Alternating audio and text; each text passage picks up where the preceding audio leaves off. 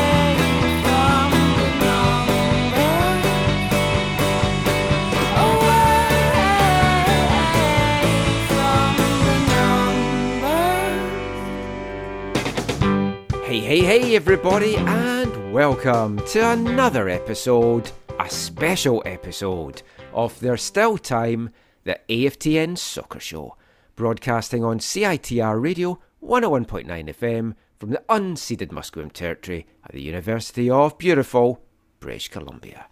I'm Michael McCall. I'm Steve Pender. And I'm Zachariah Meisenheimer. Yes, the gang of three are back for what is a landmark episode for us here at AFTN. On March 28th, 2013, Steve and me dropped episode 1 of There's Still Time. 10 years later, we're bringing out episode 555. It's our 10th year anniversary! Yay! What is that? How like, we've aged. What is that like? It's obviously not silver or golden, but what is it? Like, what would it be? Oh, I meant to look that up, actually. Let's have a look. 10-year anniversary. Is it like wood? Well, I get wood a lot when we're doing the podcast. Yeah, Silver. It is the silver. I thought silver was 25. Yeah, so did I. No, it's the traditional 10-year anniversary gift is silver. So if people want to give us pieces of silver and donate some pieces of silver, we're more than happy to take them. Head along, send your donations in to either AFTN Canada at paypal.com, or if you go on the website, you can buy us a coffee on the Ko-fi link that's on the website. May as well just plug that off the back. But yes. Or if you see Michael at the MSL games, just hand him silver right there on the field. Yes. Someone did hand me some money as a subscription to one of the extra podcasts when I was doing League One BC commentary last year. And Gideon was like, what's going on? That looks really dodgy. But yeah, we are 10 years old, 555 episodes of the main show, along with 70 of the extra podcast and just some of the other stuff that we've done as well. So like even just looking at the main show, that's more than one a week. Because if we'd done one a week over the 10 years, we'd be at 520. I think this basically just shows, Steve, that we just talk way too much. We talk too much, like shows that extend long. Like based on this show, I've already had dinner and taken a nap because I wasn't sure what time it was going to end the podcast. True, so I'm and well prepared. I mean, I have about 3 days worth of water too by my desk. We will try and keep this to within the 10 hours. I had thought of a show where we do 10 hours of just opening sticker packs. Oh, that would be so good. So good. Chris Alsher said we should bring back the sticker pack opening. That was one of his favourite moments of the year. And this first part of this episode, it's going to be a bit self-indulgent, so bear with us. You can fast forward to part 2, look at the timestamps if you don't want to hear us talking about memories and bringing you some fun stuff. And we're going to be opening our Christmas presents. That's going to be exciting. Our annual Christmas present tradition that never takes place at Christmas anymore. I was actually organised this year, so it's you two guys' fault. And the snow had a part to play. Snow had a big part because there was a couple of gifts where I ordered it, but they never came through, so I had to reorder it, and then we never just got around to it. But we'll talk about our memories of our 10 years. How has it been for you, Steve? Well, yeah, last couple of years has been here and there, but before, I think my probably biggest memory is the early roundtables. Oh, they Whether were it fun. was, yeah, they were a lot of fun. Not just the three of us, but there was, Slamo, John, Massimo, a few other people. Those were a lot of fun. I think probably the best one or most memorable one was on 33rd and Victoria at the German place. Yes. Well, Um, funny you should mention that, Steve, because I'm bringing you the outtakes on this show tonight. No, no, no, oh, no, no, no. well, I was gonna say I've never gone back and listened to the stuff that was cut out because I felt like if I did listen to it, I would have to self cancel myself. So Well, I we have three Germans on the show tonight, so I maybe shouldn't bring you the outtakes from that Okay. section. So, the other things about the podcast, learning about the three ball player. I learned that from Slamo, that term. Oh, yes. And then prior to recording, Michael always trying to find all the ticking sounds in the room, trying to disconnect everything. Basically, that was always entertaining, behind the scenes kind of stuff. Yeah, I still have a clock that's ticking that's annoying me. I haven't decided yet what I am going to call this episode. I've got two things in mind. Because I'll let the listeners into a little... We'll open the window and let you inside to the secret at AFTN Towers. Some of you might know this, but the fact that so many of you that listen to the show hate the music I play and don't probably listen to the lyrics in the songs that I play, a lot of our episode titles are actually lines from a song that's been played that week. I don't even know if you guys are aware that that's what I do for... Yeah. So I've got two things in mind. One is from a song that is coming up in part 3 to kick off that section. Or the other one is the t-shirt that I am wearing just now, which I will get up and show you guys. It's by Arab Strap, the Scottish band, former Artists of the Month. After 10 years, they had decided to call it a day. So the bad news for all you listeners is after 10 years, we're still going. But they had their farewell tour and they called it, I don't know if you can't actually see it because of the chocolate digestive thing I've got behind me, 10 Years of Tears. And I thought 10 Years of Tears for a podcast that predominantly covers the Whitecaps would be a very apt name. Touche. Because there has been a lot of tears and not a lot of cheers over those 10 years. So I might go with that. But we'll see how we go. I mean, Zach, what's your memories from doing the podcast? You'd been on and off, and then we brought you on as a regular once we made the switch to CITR back in 2017. You just wanted to get on the radio because you've got that face. Yeah, exactly. No, I always used to love the round tables, Yeah, we should get back to doing them, actually. Yeah, like Steve was talking about, and a bunch of those were recorded at where I used to work. Yes, Yeah. which was a lot of fun because I know, and I didn't spontaneously combust when I walked in either, which I was surprised by. Well, and often they were around when we were there. The tifo was being made and stuff, and so there'd be people around. And The smell of glue and spray paint was so high. I think that does explain Glue? some of those early. Oh, maybe there was no spray paint and there was no. Maybe that was just me then. I just brought that along with me. No, but I do remember Steve said this, but I remember especially at that old building, we tried to record in a number of different places, and there was hums or there were little things. You're like, we got to leave this room, and it wasn't until we finally found the one room that I had to I don't know, get a special alarm code for or something so that we could go into that. Remember that boardroom sort of thing? Oh yeah. Very end? Yeah. Oh, that was nice actually. Yeah, we should break back in there and do that. Yeah, I wonder if I don't have a key for that anymore. Yeah, they were fun days. We should do I keep saying I've wanted to do this, and we really should do it, which is have a round table about the state of soccer in BC and trying to bring more BC talent through, which is very apt considering that Vancouver FC doesn't have a lot of BC talent on it, despite the fact that was what they were looking to do. And then you've got the Whitecaps, for years haven't had a lot of BC talent on it. That's changing a bit now with Whitecaps 2 and just various things with that. But I mean, do you remember our first episode, Steve? Not really. I would have to go back and listen to it. I don't even know I'm assuming we reviewed a game. We did, and one of our guests on it was Wes Knight. Oh, okay. Because I went back to see who was on it. I thought, oh, wouldn't it be good if we got them back for the 10th anniversary? But I thought, how much more can you ask Wes Knight about his fucking long throw? And I thought, probably not that much, really. So we've gone with different interviews for this episode, but that first episode, again, will give you a little bit of an insight into how we worked in the early days. Because when we started this, I didn't have a clue what we were doing podcast-wise and editing and stuff. Those were truly sunny days for West Night back then. They most certainly were. Zach obviously missed that joke. About the sunny days? Sunny days for West Night? Sorry. Yeah. Yes. That's actually a reference also to the Shawn Michaels Bret Hart feud that happened back in the day. I don't know if you remember Shawn Michaels saying Bret Hart has had sunny days. Oh, because of the wrestler Sunny. Yeah. So that first episode, because I'd announced that we were going to do it, and then Steve and me, we weren't really sure how to record. This was pre-Zoom.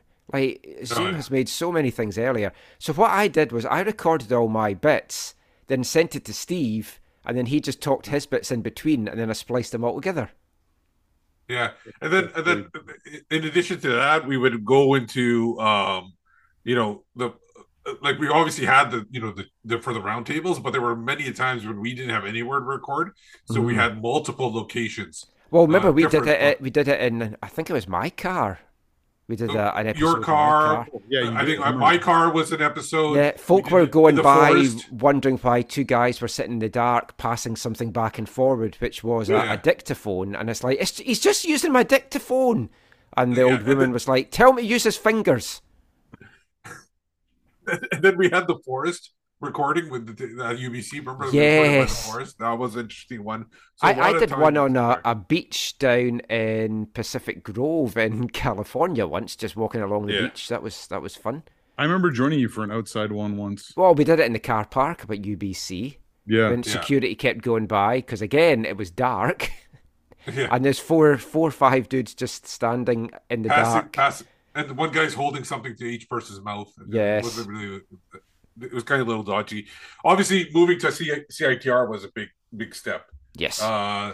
And for me, like kind of my dream as a kid, being able to run the board, even though it wasn't that great, because I kind of self-taught myself how to run it. Being able to run that was like a dream come true, even though obviously, I think, how long were we there? How many years? Well, we were 2017, so we were there until COVID hit, basically. So 2020. Yeah, it was 3 full years that we had in the studio, and we can still go back to the studio, but because like Zach's way out in the interior now, and Steve's halfway to the interior. I need to wake up. That's the biggest thing. Like, that's the thing as well. It's like you've got to get up at like 5 in the morning, and our show was 11 till 5. Yeah, I basically get home at 2, go to sleep, wake up at 5:30, and basically have to ready to go. And sometimes I'd have to wake even early. Sometimes there's a couple times I didn't even go to sleep and just went straight to work like at 5 o'clock. Like I had to be there at 5. Luckily now I have a more adjustable schedule. I think the interviewing, the part of the podcast that wasn't really the pod. Well, it was because we did the interviews, but interviewing the opposing coaches.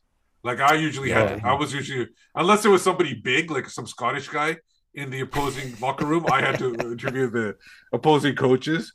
I think my favorite thing interviewing was, you guys know a little bit about this, but I do it mostly with my other friends. I like making one remark, like a remark where only one person hears it and all the other people don't. So I make one person laugh and then everybody else is going, what's so funny? I made a remark once in the Whitecaps locker room where I said it smells like balls in here. And then Corey Basso just started like just cracking up and nobody else heard it in the scrum. Like everybody else was going, what's wrong with Corey or something like that. So that was probably one of my best like memories of locker room interviews. Do you know whose balls it smelled off? Did we ever get to the bottom of that? I did not get to the bottom of that. I've got my suspicions, but we'll move on. I mean, the interviews, I've enjoyed. I know it became a kind of trope of the show. It's like that's my favourite interview, but there has been some fantastic ones. My favourite non-football one that I did, although it was about football, but it was with an actor, was with Ray Winston, who was one of my all-time favourite actors. That was a good one. That was a celebrity match. Right? Yeah, it's matches, like as a kid, I grew up watching him in Scum and Quadrophenia. Like his performance in Scum is still absolutely fantastic. Fits the skinhead theme we've got going through the show as well. But he's such a good actor. And to be able to just chat to him, and we talked a little bit about films, but we also talked about West Ham and stuff. That was a highlight for me. And I mean, we're very fortunate doing what we do and getting the access that we do. And I think we have a lot of people that listen to this show from outside of North America. I don't know that they will fully appreciate that the access that we get here in North America is so different to Europe. Oh, the fact that we can go and stand beside Zlatan and just go and interview him and just ask him questions, and all the other big name guys that's come over, like Lampard and Rooney, although I didn't go to either of those because I didn't particularly like either of those guys. But like speaking to like Shaqiri last year, just before he's going to go and play in a World Cup, like those kind of things just to have in our little podcast is fantastic. And I've always said, I know I'm and you and the show is part of the Vancouver Whitecaps and Canadian soccer media. I don't consider myself a media person. I consider myself a supporter first and then media second. And just, I feel we were in the right place at the right time to fill that gap. And because we've got the passion for soccer at all levels in this country, all the way down to grassroots, all the way down to youth, I think that is why we've survived 10 years. Because a lot of other podcasts, not just in Vancouver, but across Canada, they've come and gone. And I'm proud that we are the longest running Canadian soccer podcast. We're one of the longest running football podcasts in North America. I know there's definitely one that's been going longer, which is World Soccer Talk. I'm not sure about some of the other local ones, but I know in Canada we're the longest running podcast. I'm very proud of that. The lovely comments that we've had in from people on Twitter just saying how much they enjoy the show and for what we do and give back to the community, it makes it all worthwhile because we all give up a lot of our time to do this, and I do very appreciate the amount of time that you two guys give up in particular, but it's nice to know that folk appreciate it as well.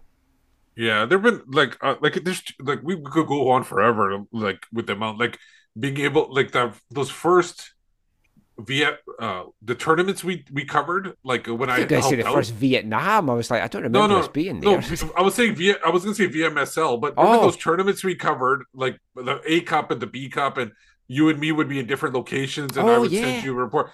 When we did that I felt like we were a true like organization. I couldn't obviously keep it up because I had work stuff to do. Yeah, I've had that trouble as well, but I got these little pills and they really help. but doing those initial work things, that was fun. I think one of the not great memories, but getting locked out of the parkade when we recorded late once at BC Place, and the last SkyTrain had left. That was interesting. It wasn't your uncle to come and pick us up. Yeah, my uncle wasn't happy about that. Well, he didn't say anything bad, but I'm sure he wasn't happy about having to wake up and then drop me off at like 6 a.m. so I had to pick up the car. Yeah, so I could go home. I mean, most of the chats that I do, I said to you, will only be 10 minutes, and then we're 3 hours later, and you were locked out of a garage. I think one of my favorite like off, not on recording, but at listening to a recording was listening to, like, my kids are not into football at all, so they'll never hear one of our podcasts. They would have no interest at all. Probably just as well. Yeah, but the part they loved once, and they just kept cracking up, and they actually wanted to replay it, is you getting frustrated over those Whitecaps sticker packs from Shoppers Drug Mart or London Drugs or whatever they were from. Every time I think of those, I still get angry, and you're gonna trigger me again here. Your face right they now. were the worst fucking set of stickers I have ever seen in my life. I gotta play this for them again. But that was like, they were so thin. You could see through them. What was the point? They were. I can't even get through this. They were so they laughed so much. I think they listened to it 2 to 3 times. Not just that one part, because they loved how frustrated you got with that. And I was telling them you had to see, and I think I watched.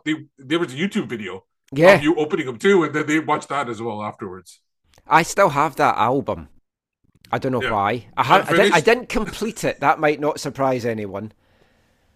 But yeah, that was good. We've always enjoyed doing our fun segments as well. And you'll all be delighted to know that we've brought all the old classics back for this show. Because I've got a folder of all the stupid, fun food questions that we've asked players from over the years. And I haven't used all the stuff that we've recorded. So much so that there's players that left like 3 or 4 years ago that I've got them talking about their favourite jam. That it's a little bit not much point in bringing you that now. But what's your favourite jam? I don't know if we ever got to the bottom of mine. It was strawberry and rhubarb or rhubarb and ginger. But talking of our fun segments, I think our most popular one, and I am responsible for increased sales of McVitie's chocolate digestives and possibly type 2 diabetes all in one fell swoop, is Anyone Fancy a Chocolate Digestive? So, why don't we bring you one of those just now as we find out, does Tristan Blackmon fancy a chocolate digestive?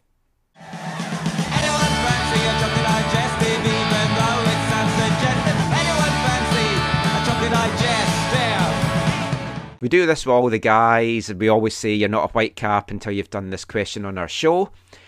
So, if you're sitting at home and you decide to have a hot beverage, what would be your hot beverage of choice? A tea, a coffee, something else? Coffee for sure. I'll probably do like a latte. Probably a vanilla latte, I'd say. And do you have a sweet tooth? Do you like to have a kind of sweet treat with your coffee? And if so, what would it be? Not a sweet tooth with the coffee usually, but I'll probably have like a croissant or something. Nothing crazy. Just simple, yeah. Oh, and I guess, well, we usually say, depending on what you pick, would you dunk? But I guess you wouldn't really dunk a croissant. That would be... Yeah, not a vanilla latte, no. No.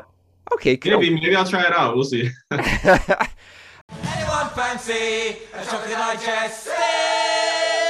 Anyone fancy a chocolate digestive? Anyone fancy a chocolate digestive, even though it's unsuggested? Anyone fancy a chocolate digestive? No, Tristan Blackmon does not fancy a chocolate digestive, but he does like a croissant with his hot beverage. I'm not sure croissants and footballers with the amount of butter in it is a very good mix, but hey, each to your own. I do quite like a cruffin. Croissant muffins, they can be quite good.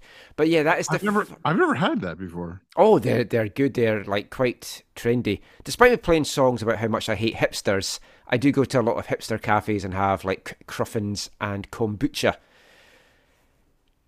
But yeah, that was one of our fun segments. Anyone fancy a chocolate digestive? And that is also a milestone episode in itself on this milestone episode, because that was our 50th Anyone Fancy a Chocolate Digestive segment. I went back and counted them all and have a list, so I knew what ones I've done and what ones I have not done. Excellent. But we have a lot more of those to come, and we've got some more fun segments on the show. And of course, another one of our non-football interviews we did was with David Barnett, the man behind New Royal Family, the band that does the Anyone Fancy a Chocolate Digestive song. So much so that this captured people's imaginations that his local paper from Brechin in Scotland did a feature on how local musician makes good by having his song played on a hit Canadian soccer podcast. Obviously, it shows the lack of research in today's newspaper. Yeah, it's a slow news day, possibly in the Brechin Daily News or whatever it was. But let's get into another one of our things that we do regularly on the show, just to round off this part before we do actually get into some football chat. To let folk know, we are going to talk about football. We're going to talk about Whitecaps, their latest match. We're going to talk Major League Soccer. We're going to talk Canadian Premier League. We're going to talk Canada. We're going to talk to Axel Schuster, the sporting director and CEO of the Whitecaps, in our special feature interview. We are also going to bring you a chat I had with Gloire Amanda as well, back in the Whitecaps fold. But let's get back to what I know everyone is really wanting. It's time for us to open our Christmas presents, which I don't know how this will work. We'll see how long this lasts. I might edit this down for the actual podcast audio recording, but I think I might put this up on the YouTube channel. So Zach will actually have to stop shoving 4 sausages down his throat. Not all at once, I will stress. He did seem to eat them individually, but it was a very weird graphic. not as weird as the graphic that we were just looking at just now, of his crotch and what I hope was the tip of his beard. And Zach is muted, so you can't hear his laughter. Oh, Michael. Oh, another little insight I'll give you. I have some clips of Zach laughing that when I do a joke that he laughs at, but he's muted and it doesn't make it into the podcast, I then overlay his laugh into it. Which I don't know if Zach's noticed. I've done that in a couple of recent episodes. Yeah, you've told me, and I did notice at least once in the last year. I have Zach mild and Zach manic. I need to get a medium laugh. His manic one is like a bit over the top. Yeah, right. At CITR, he could not mute himself. He had to laugh. Yes, that was the good thing. And of course, we are still on CITR. We've just moved to Wednesday nights now. Weren't you the one responsible for muting me, Steve? Not on purpose. That was just his bad control of the text. Yeah. Okay, so we every year we do a special Christmas show and we give each other Christmas gifts. So we hadn't done it for Christmas, so I said, why don't we hold it until our 10th anniversary show? So that's exactly what we're doing. And I know everyone listening to this doesn't care. As I say, check the timestamps. Fast forward. We're going to talk about the Whitecaps draw in Minnesota next. But I might put this up on YouTube. If you're watching on YouTube, you'll see my beautiful background. I do live the dream. I am all about the digestives. So, Zach, we set each other a $20 limit for the presents. That every year Zach seems to forget. It's always been $20, Zach. $20? $20. Oh. Sometimes Steve and me go to 30. Yeah, 30 at the most. Zach has given us a bag full of what looks like 8 presents. This is like that scene from 4 Christmases where what's his name? Vince Vaughn doesn't realize that there was a $10 spending cap. And he gives an Xbox to his nephew. Oh. And then his dad. Have you given us an Xbox? No. Oh, damn. I've just bought my PS5, but I'll take the Xbox as well. It doesn't matter what they're worth. The stuff that I gave you, I just want to preface with everything in those bags. You might not want any of it. Awesome. So it's like the presents I give you two guys every year. But at least it comes in a bag that you can reuse. Yeah, it wouldn't be the first time I've come in a bag.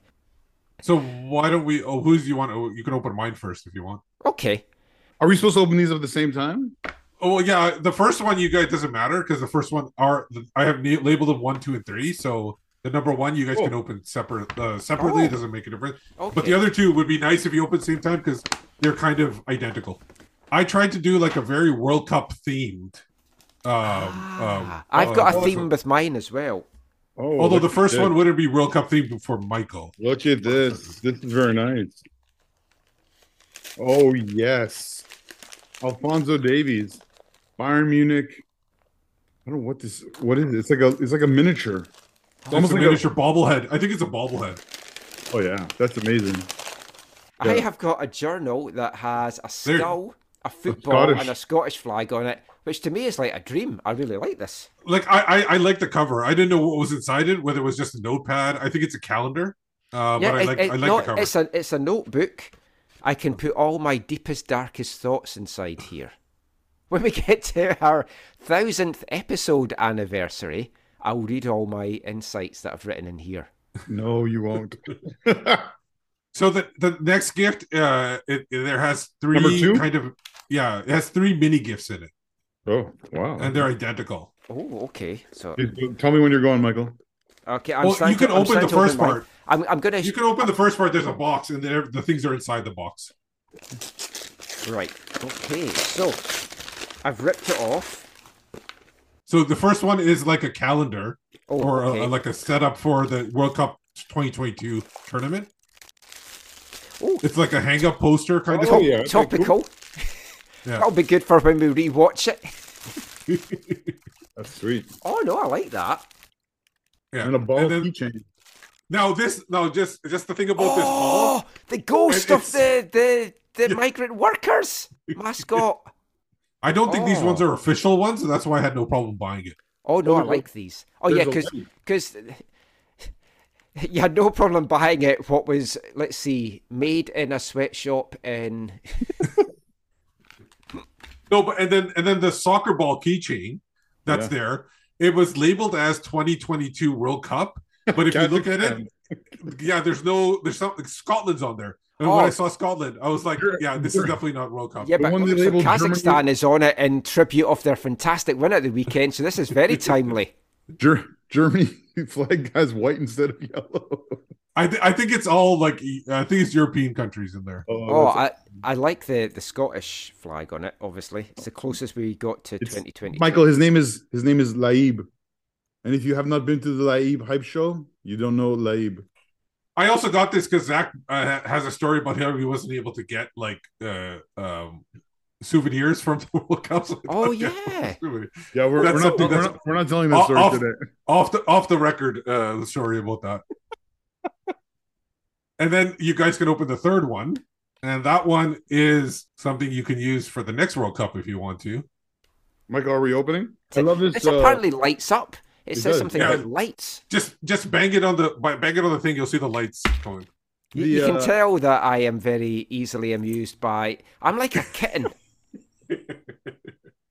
flashing lights and a ball and a string, and that's me gone. This is hilarious because Michael, did you get us this? I have got you both this, but I didn't give it to you. Is this a trophy? Oh, is it a glass? It's not a trophy. It's a glass. It's a glass. Oh, sweet. It's a drink out of. I've bought two of those for you two. Did you get one for yourself, Steve? Yeah, I did. Oh. I can find it to give away to folk else, so that's fine. Oh, awesome. I didn't get myself one. It's a World Cup cup. Oh, yeah. That's going to be awesome. I think this could be from Honduras, this one. The colour of it makes me think that... Michael, it's not meant for a test sample, okay? Okay. Oh, these are awesome. Yeah, thank you so much, Steve. Okay, thank you so much, Steve. You can open mine now. And there is a theme. Oh, sweet. That's better. Studio bottle opener. There's a bottle opener, okay. That's awesome. Which then goes with whatever you decide to open to put into the World Cup glass. Oh, that's awesome. Which was initially why I'd also bought you the glasses, but then I was like, I've got other stuff now. So. This is sweet, Michael. I need a good bottle opener. That's so cool. Check it out, buddy. Excellent. Also, I got one of them for myself, and they are very heavy. Yeah. So they're a nice little ornament as well. So the second one, it's continuing a theme, but you've got different presents. This is like miniature. I got Suboto socks.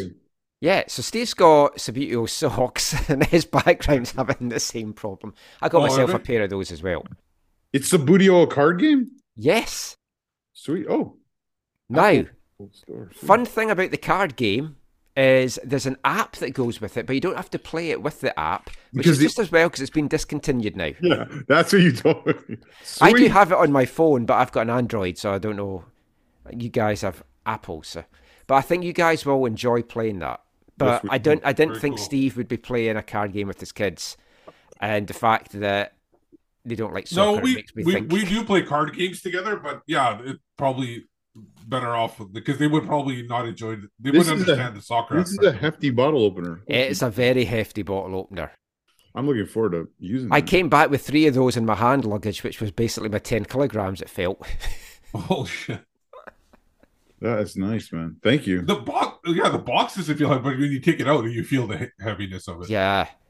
Now, do we have to open yours in any order? Yes, there's absolutely an order. Okay, so if you go in the bag, so first off, you all have nice... It says open this first. Yeah, you have bags, that nice FIFA World Cup Visa bag. Yeah, which I think, I joked to Zach that this could be, or I said, that's the best present.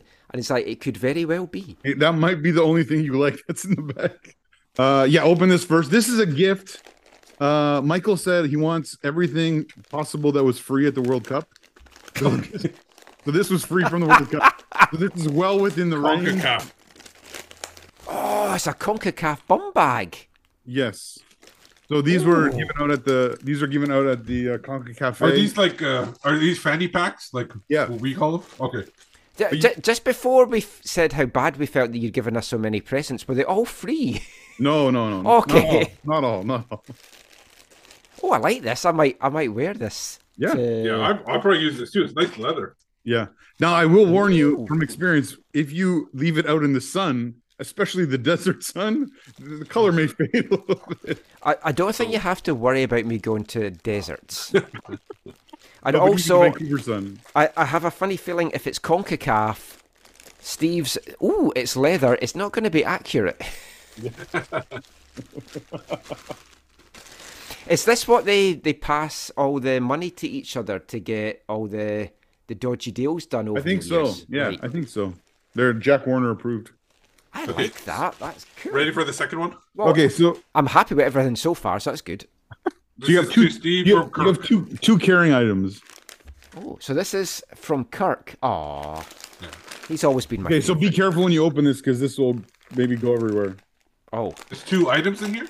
There's multiple things. Michael, this is all the free stuff. this is the- awesome. Yeah, so there's a 50-50 scarf I think from the Morocco game. Yeah, I got. Actually, that wasn't the, free. That wasn't free. That scarf.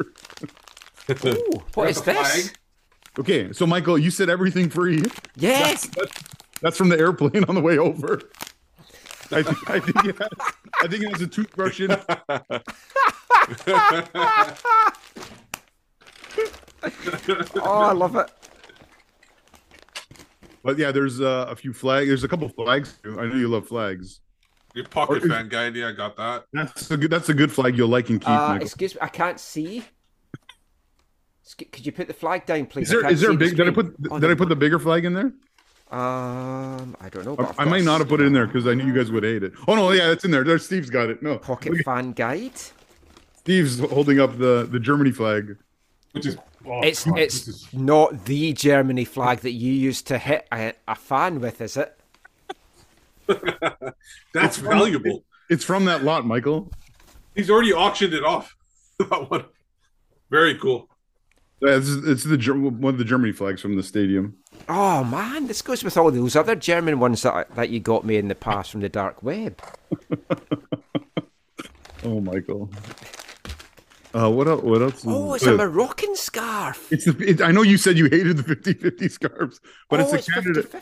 It's the game. It's the match scarf. Oh no, I really yeah, like but that's this. worth it if Oh it's, no, this is yeah. fantastic. It's kind of dumb because it's red and red, but yeah. There's also then there's all the the fence, the guide, Michael. That was like the only real guide that was there. No, genuinely, I love this. This is And then fantastic from the in collection. there, Cool, and there's still 2 more. Oh no, there's still 4 more. yeah. There's, What hour of the podcast have we gone into so far?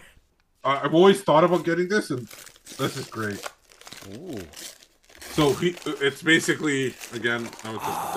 Who ate all the squid? Oh no, yeah. Who ate all the squid? Who Ate All the Squid by Devin Rowcliffe. Yeah. So we need to read it and then review it and have him on and talk to him about it. You know, see when he released it, I said I was going to, and he sent me a PDF copy, Oh, okay. and I haven't read it because I don't like reading stuff on the computer. I like a book.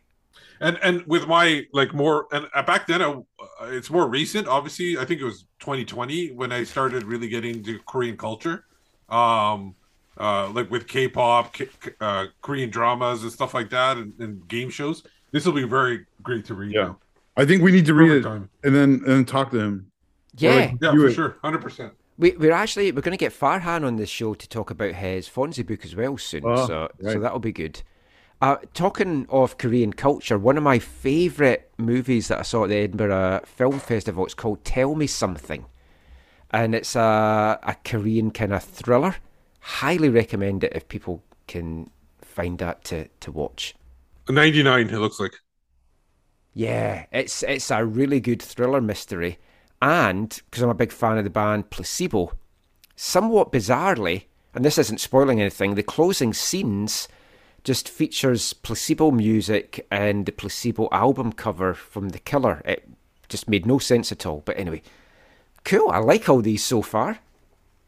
Okay, and then the fourth one. Okay, so this one is just again, you really might not find any use for. WWE Mix Max Challenge. Oh, Hero Clicks. So this is a game that my son and I play a bunch.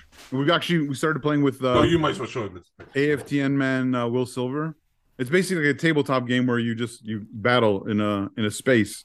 And this one, because they have like Marvel, they have DC, they have I've seen the Marvel ones, and the DC ones in like Toy Traders. It also says learn to play at your local game store. So if I just walk into the local game store, you should probably call ahead and see if they will. Okay. I really like three of these four wrestlers a lot. I'll let you guess which one I'm not a big fan of. I really like three of them a lot as well, and I'm thinking we both don't like Charlotte. We're probably on the same page. Yeah. Charlotte Flair. Okay, well then we'll see who you can open. How'd you know it was Charlotte Flair? Charlotte Flair, I know her dad. No, but how'd you know? Yeah.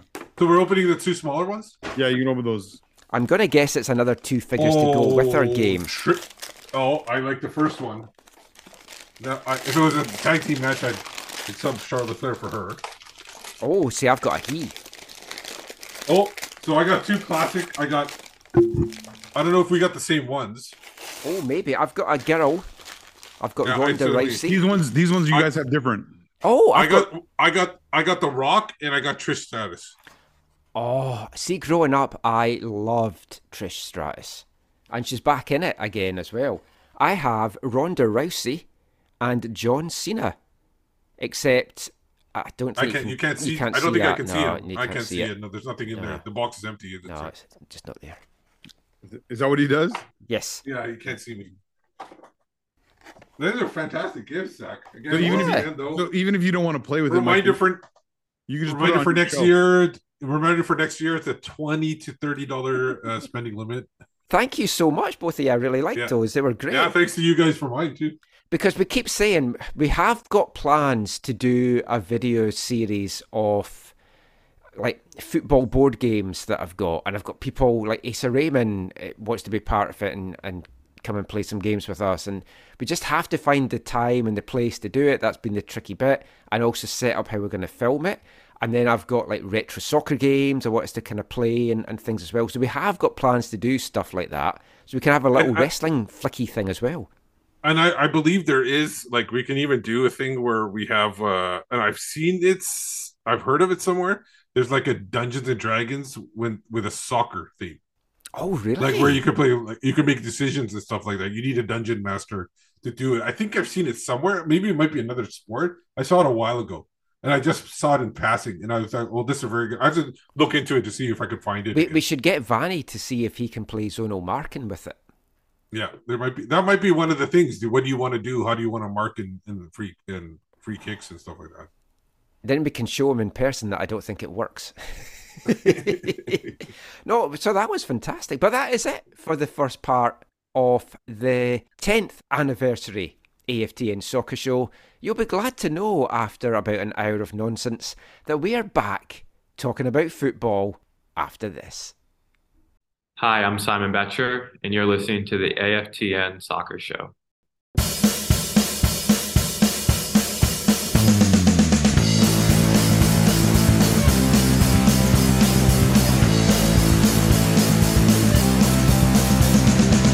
Did you ever have the bottle of two? Lights up a pair of bottle boots. Walk down the street with a shaven head, with a hard powder and prime. A red dish braces, turning up the same place. You're like Martin, smacking in faces. And knowing no one is better than you. Just you wanna be a lion heart. Skinhead. Wanna be old and smart. Skinhead. Just you wanna be a lion heart. Skinhead. Wanna be old and smart. Skinhead. Bash your stuff, bash your yuppie scum. Bash your bash, German jumping son. Run show them how hate. You shouting up my boots for the fight. No much of us don't take no prisoners. This one's for real. This one's for us. This one's for real. This one's for us. Does you wanna be a lion heart? Skinhead. Wanna be hard and smart? Skinhead. Does you wanna be a lion heart? Skinhead. Wanna be hard and smart? Skinhead.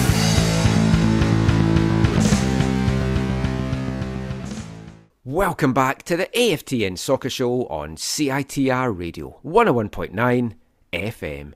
And kicking off this part, it's our Artist of the Month here at AFTN for the month of March with a song You can find it on their 2010 compilation, Luxembourg's Most Hated, and also on last year's Cream of the Cropped album, that was the Skinflicks, and Skinhead, Skinhead, Skinhead, Skinhead.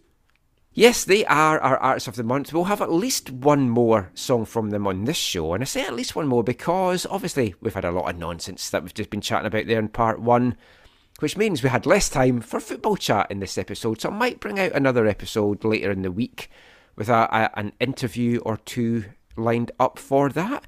But we are finally going to get round to talking about football now on the show. And we're going to talk Whitecaps in this part, and the Whitecaps' last gasp draw in Minnesota. Whitecaps. You get a point in the road in a place you've never won, which I said last week I would take. You did it in dramatic fashion, but yet I've come away feeling angry because it wasn't all 3 points after dominating a match against a vastly depleted opponent in Minnesota United. What was your feelings coming out of this one, Zach? Yeah, it's hard not to agree with you. I mean, it's a mixed bag, I guess, because you when you looked at who was away for international duty, Reynoso was injured. Yeah, so I mean they had 8 players missing. 7 starters from the week previously. Yeah, so you would have thought, okay, you got to get something from this. I think a point in general is respectable, but based on that, and even based on the fact that they created, I think the more and the better chances in the game, they'll feel, well, they should feel a little bit at least a little bit disappointed. I think it would be much worse though had they scored first and then given up a goal. Yes, at least it was reverse. Because it would also have been much, much worse if they hadn't scored that late goal and came away with a defeat. It would have been. Yeah, then there might be some big questions getting asked. Yeah, bigger than normal. Late night ordering from Uber. Yeah, exactly. But no, I mean, I know we joke, but like seriously, Vanni's future, if they hadn't come away with something from this, was certainly up for questioning. It would have been on one of those shiggly pegs you're always going on about? Yeah, absolutely. I mean, the thing is, in some ways, it felt like a victory because it was just such a dramatic late winner. 8 minutes into the 6 minutes of time added on, which we'll come to it. Yeah. And let's just come to it now. Vanni mentioned afterwards that 6 minutes went up, but Minnesota clearly were wasting time. And we saw this during the World Cup, and I like it that referees now are not afraid to add on time to the added on time. And apparently the fourth official told the Whitecaps bench, which I would then hope he also then told the Minnesota bench, that there was going to be more time added on because of the time wasting. And I don't think Minnesota's got any complaints. If that had been us, and we'd time wasted, and we got hit by that, it's on us. Yeah, and there was a little brouhaha after, right? Yeah. Adrian Heath had to get pulled away. Julian Gressel and him were seemingly getting into it. And then Stuart Kerr, he's usually such a mild-mannered and calm man, just jumped in the middle of them and separated them. Well, I heard it was I was listening to on the radio, and so what they said on the radio was that I think the Gressel didn't like how the Minnesota, not Heath, but his staff responded at the final whistle. And so he expressed that to them. And then Heath didn't like that he was expressing that to them. That's what all happened. I mean, Steve, it's a good point in a place that we find difficult to win in. But did it feel like a wasted opportunity for you, considering the domination of the match? 23 shots to 8, the Whitecaps outshot them. 5-2 on target. They had 63% of the possession. Yeah, it definitely felt like a waste, but it's not totally not understandable either at the same time, because we talked about it before. They have a striker up top who, whether he lacks confidence or just whatever the cause is, just is unable to finish. yes, he scored some goals in CONCACAF or wherever he scored goals, but for some reason he's just not consistent. And he's had like the chance he had in the first minute, he almost like shinned it. It wasn't even a proper shot. That went over, he had hit the top bar, but if he had struck it somewhat appropriately, it would have hit the net at least. The goal, there was another shot where he totally missed wide. I think he hit that with he didn't let it settle the ball, or he had lots of time. It feels like he's just over panicking when he does it. I personally, and there was even a shot wide where instead of going on his weaker leg, he could have cut it inside, either found somebody, because there was a lot of people that were supporting him in the box, which is not normal for the Whitecaps that you actually have support, but you could also got it to a strong foot and hit it a little harder. So it's to me, it's disappointing, but it's understandable considering what they have. Like we talked about it, like, yes, you can get rid of Lucas Cavallini, but make sure you bring in somebody that's as good or better than him in finishing, and you need somebody up top, and you didn't have that. The jury's out on Cordova just now, and it's now been confirmed he's going to be missing for 6 to 8 weeks. So it's like nightmare situation for them, because if that had happened, you'd be like, oh, well, you've got a backup that's doing well, but your backup's out of form. Yeah. Brian White, Zach, and hat tip to new AFTN writer Felipe Vallejo for this stat, without a goal now in 789 MLS minutes.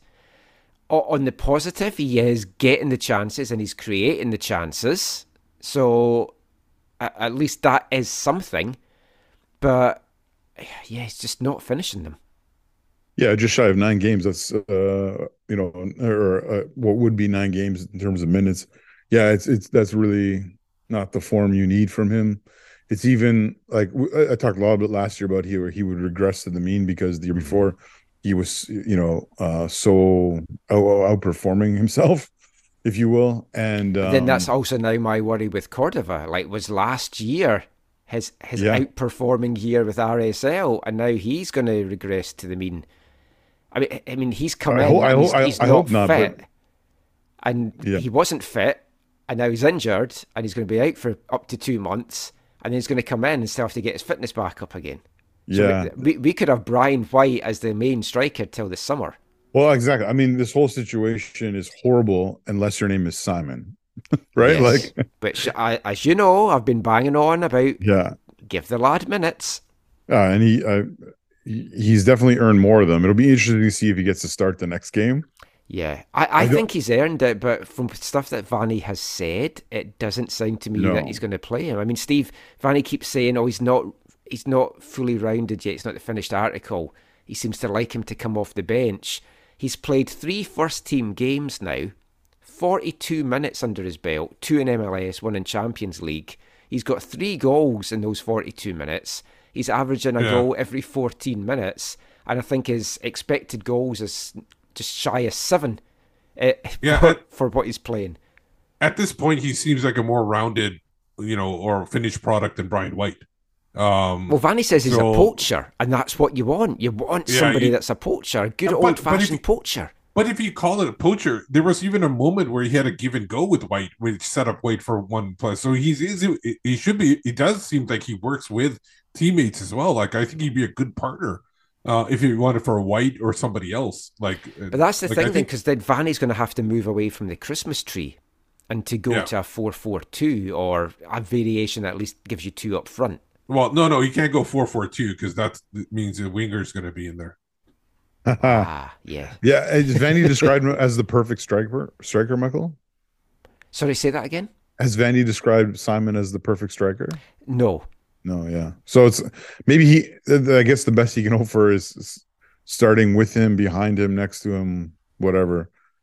But that seems unlikely. And more like a 3-5-2. I mean, the other thing is we do have Diber Caicedo coming back. We're going to hear from Axel in the next part, and that's something that we talk about, the fact that Diber's back. And you've got to remember how good he was in that first season and how excited we were for him for his sophomore year. Then he got that injury, and now he's just coming back in. I remember how good he was. I remember how good he was. We don't mention him anymore. He's gone to the other side. he hasn't gone to a better place. Let's get into the game. Actually, before we get into the game, I think it goes without saying that we're all on the same page here. Every other league, pretty much, top flight, called off for international weekend, but MLS continues to plough on. So Minnesota, 7 starters, 8 players missing to international duty. The Whitecaps would have had 3 missing if it hadn't been for Cordova. Seattle had 6 players missing to international duty. Will come that it didn't hurt them later on. But this is ridiculous, because if you're wanting clubs to have quality international players, to raise the quality of the league, to raise the idea that MLS is a league of choice and a top league in the world, this is a deterrent to clubs to signing players that play for their country. Yeah. Quick question for you. I know in previous years when there was not, like, I don't know, a middle of the season month-long tournament, that they would give clubs the options to say, do you want to play? I don't know that the option is there now. The only club that got a bye this week was Montreal, and that was just because of the way the schedule worked out, because there's 15 teams in the East. Yeah. Oh, yeah, right. And the Apple deal has changed the structure in terms of the games every weekend, right? Okay. So, yeah, I mean, it is not good. And hopefully... It's all because of the tournament in the middle of the thing. If you want to shut down the league but not reduce the number of games, you're going to have to play. You can't take international breaks off. Yeah, the more, because you can't start the season earlier because of weather, and you can't start it later because of weather, or finish it later because of weather. Well, you also can't start it earlier because I think MLS union rules or something like that. They have to have a certain number of days off. So you can't be playing like 11, 12 months of the year either. And they want to shy away from midweek games as much as possible because it's not a TV draw. It's also not a draw in stadiums in a number of cities, and Vancouver is one of them. It's a hard sell in midweek for understandable reasons. If we turn to the game then, Minnesota, aside from missing the players to international duty, they're missing Emmanuel Reynoso. And we know how key he is for them. It's hit them hard. And basically, since he's been out, they've had to become a team to start the season that gives up possession, which is why the Whitecaps had 63% possession, that wants to play the counter-attacking, robble ball almost style game, hitting the counter, use set pieces to compensate for that. And you saw it in this game. They were happy to give the Whitecaps that possession.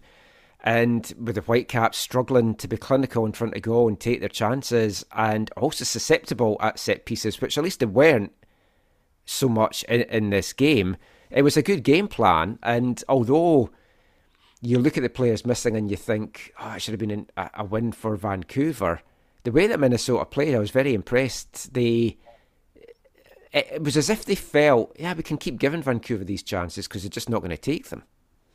Yeah, there was a bit of that, wasn't there? We've talked about it in previous years how central Reynoso is, and it was interesting to see. I've watched some highlights of Minnesota, but I have not watched and followed as much as I have as this game. And how different they are without that central figure who controls possession. We talked about in the past. Everything runs through him, right? It's like, regain possession, find Reynoso. Regain possession, find Reynoso. That's exactly. It's kind of like when we had Pedro Morales. A little bit, everything went through him. Ryan Gauld to a lesser extent, but you could even say, like we've said before, if Ryan Gauld doesn't go, the Whitecaps don't go, and he's not had a great run and then had to go off. Doesn't look like it's a serious thing. He looks like he's going to be back at training. I mean, there's serious questions to ask about just where this team is right now. We'll discuss some of them with Axel in the next part. I mean, there's some positives. They are creating chances. And I'd rather, at least, that we're creating and at least coming away with a point here and there. The movement has been way better, and it was really good in this game. Possibly due to the fact that Cordova wasn't in, because I think they moved the ball better without him in the team, I've got to say. And for all of White's failings as a goal scorer when he's been dropping deep. His little interplays and just off the ball stuff has helped the team, I feel, move. Defensively, they were better on the whole. Another big plus is they didn't put their heads down. They fought to the very end, and you saw that excitement when that equaliser went in. The whole bench emptied, and it was great to see. They're playing as a team. They're playing together, and that's all you can ask for in some regards. So they were at least a positive, Steve. Yeah, the one thing you mentioned about the White dropping into to pick up the ball, isn't that what they asked Cavallini not to do? And they wanted somebody that moved forward.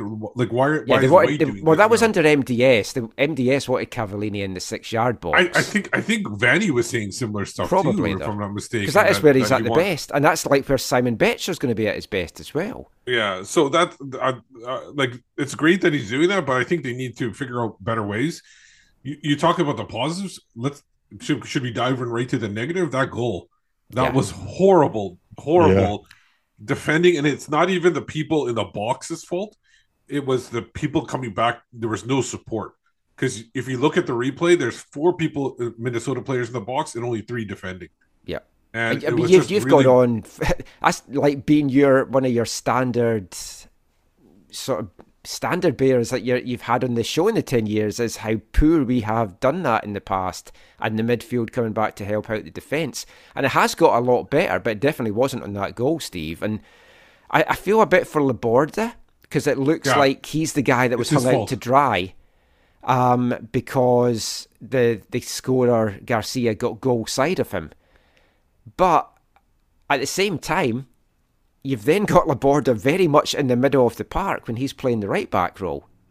Right, and that's because Raposo had to go and get the ball handler who was right on the edge, but didn't get to it fast enough, kind of stayed in no man's land, and like it didn't really affect his crossing, and he was too far out to defend anybody. Then Blackmon moves up, then Veselinovic moves up to the next guy, and they're both on the back end of the player. So they're not even in front of him, defending in front. And then Laborda has to move in further. And there's the midfielders don't come back. Clearly, there's no winger. There's no winger to come back. And to me, it's just it's a really indicative of either whether you want to call it formation or setup. It's just that is the clinical explanation. It would be a great explanation of why this formation really doesn't work for the Whitecaps, because opposing teams know that they don't play wide. They only have one guy wide, the fullback, and nobody else plays wide, so they don't need to. They can overload the width and just throw balls into the box. I mean, it was a great ball in from Zarek Valentin, Zach.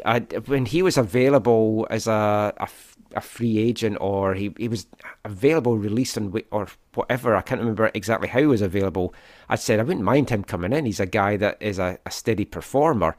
Good ball in. It was a good header from Garcia. I mean, I'll give him full credit. Nice stooping header. But just what was your thoughts on the goal? Yeah, I felt like we couldn't, blame Takioka for this one this time. Yeah, so at least that was good. But no, I agree with Steve, and like the not putting enough pressure on the cross is a real problem. And allowing crosses to come in, I think, was a problem, I think, last year, and continues to be. I having seen him play now a little bit, Laborda, I kind of wonder why when they brought in Laborda, they talked about him so much as a center back, which I know you've said lots on the show, Michael, about his 5'8" it's or baffling whatever. To me. But he, doesn't necessarily seem like the greatest fullback either. So it seems like a weird one. I mean, it looks like Javane Brown's going to be the right back for the season going forward, just from little things that's been said and stuff. So Laborda's maybe going to get limited minutes there. But I mean, obviously we don't know the discussions that were had by him. But I thought he was coming in as a centre back, so I don't understand this at all. This is before the switch. I thought he was coming back as the right-sided centre back of a 3-man back, and he would be a perfect because he can move the ball up and down. He's kind of mid. Right back, and people who play right back and center back are that's a perfect position for them. So they brought him in, and all of a sudden they changed formation to 4 at the back. Yeah, and that kind of screws up with the whole might explain why some people have left the thing with the way they brought people in. They paid money for him too, right? Oh yeah. Yeah. See that That's concerning. yeah. I mean, that goal had come after a good bit of spell of pressure from Minnesota, but it was about their only real spell of pressure in the game. The second half, the Whitecaps were dominant, but they couldn't get that breakthrough. But then the equaliser came in the 98th minute. I'm delighted, obviously, for Simon Betcher to get it, but good ball in from Pedro Vite. What a header flicking on, though, from Michael Markey. It's like, almost adding to the own goal as the scorer. But perfect header to the back post for what I'm now going to call Betcher, the outstretcher. Nice. To get his leg to that and direct it in. I've got to say, though, which I didn't pick up at first in the excitement of the goal, but when I watched it back, I was like, oh, that is horrible from Clint Irwin. Yes.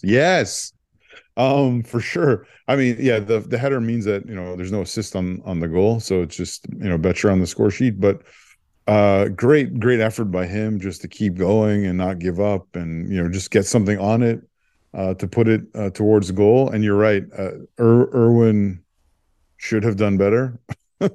But yeah, for Vancouver, I mean, it's a good way to end an overall not great performance. You look at where the club is just now, and they've only taken 3 points from an available 15. But they've only been beaten in 2 of the 5 games. Again, glass half full, glass half empty, etc., etc. They've scored the 6th most goals in the Western Conference. It might not feel like that, but they have. But they've also given up the 4th most, which, again, considering where they are, also seems a little bit surprising. I would have thought the numbers would have been more. What's the point? What's the point differential between this number of games last year? After 5 games last year, they had 4 points, so they had a win and a draw. This year's now they've got 3 draws, so they're a point worse off. It is something we're going to talk to Axel about in the next part, because in my head, Axel, and I don't want to give any spoilers away from what he says, must have in his head a points total for these first 8 games, that if the club is not at that, he has to be looking at what changes he wants to make. And I'm not necessarily saying Vanni, I'm just changes in personnel, formation, possibly the coach.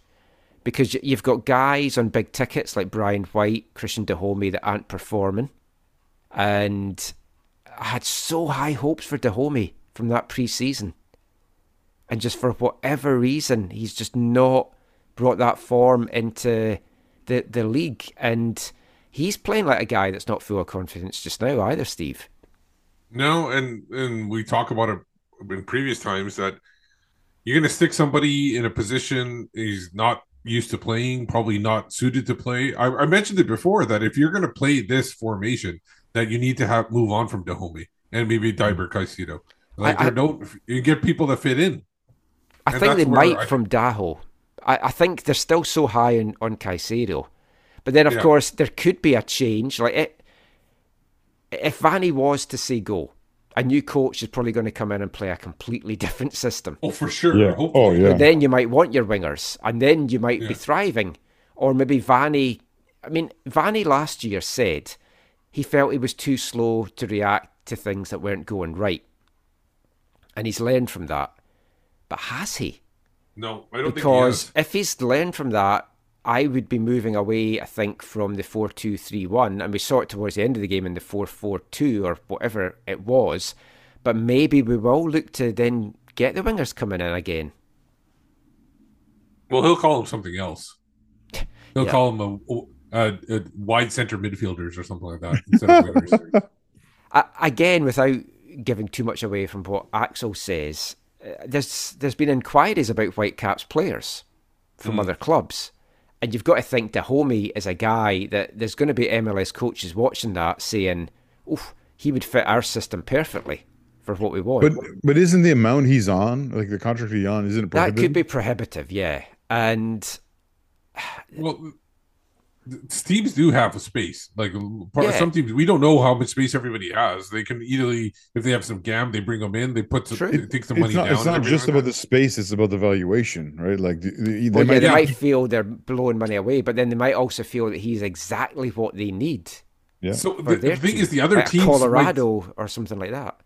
Some teams might recognize the fact that he's playing out of position, and they might remember when he was playing in position and what he contributed, because he did when he started off. There was a lot of moments that he had where it showed how his potential. Well, if they watched him pre-season as well, because they were playing against MLS teams, there's going to be teams going, "Oh, he could do that."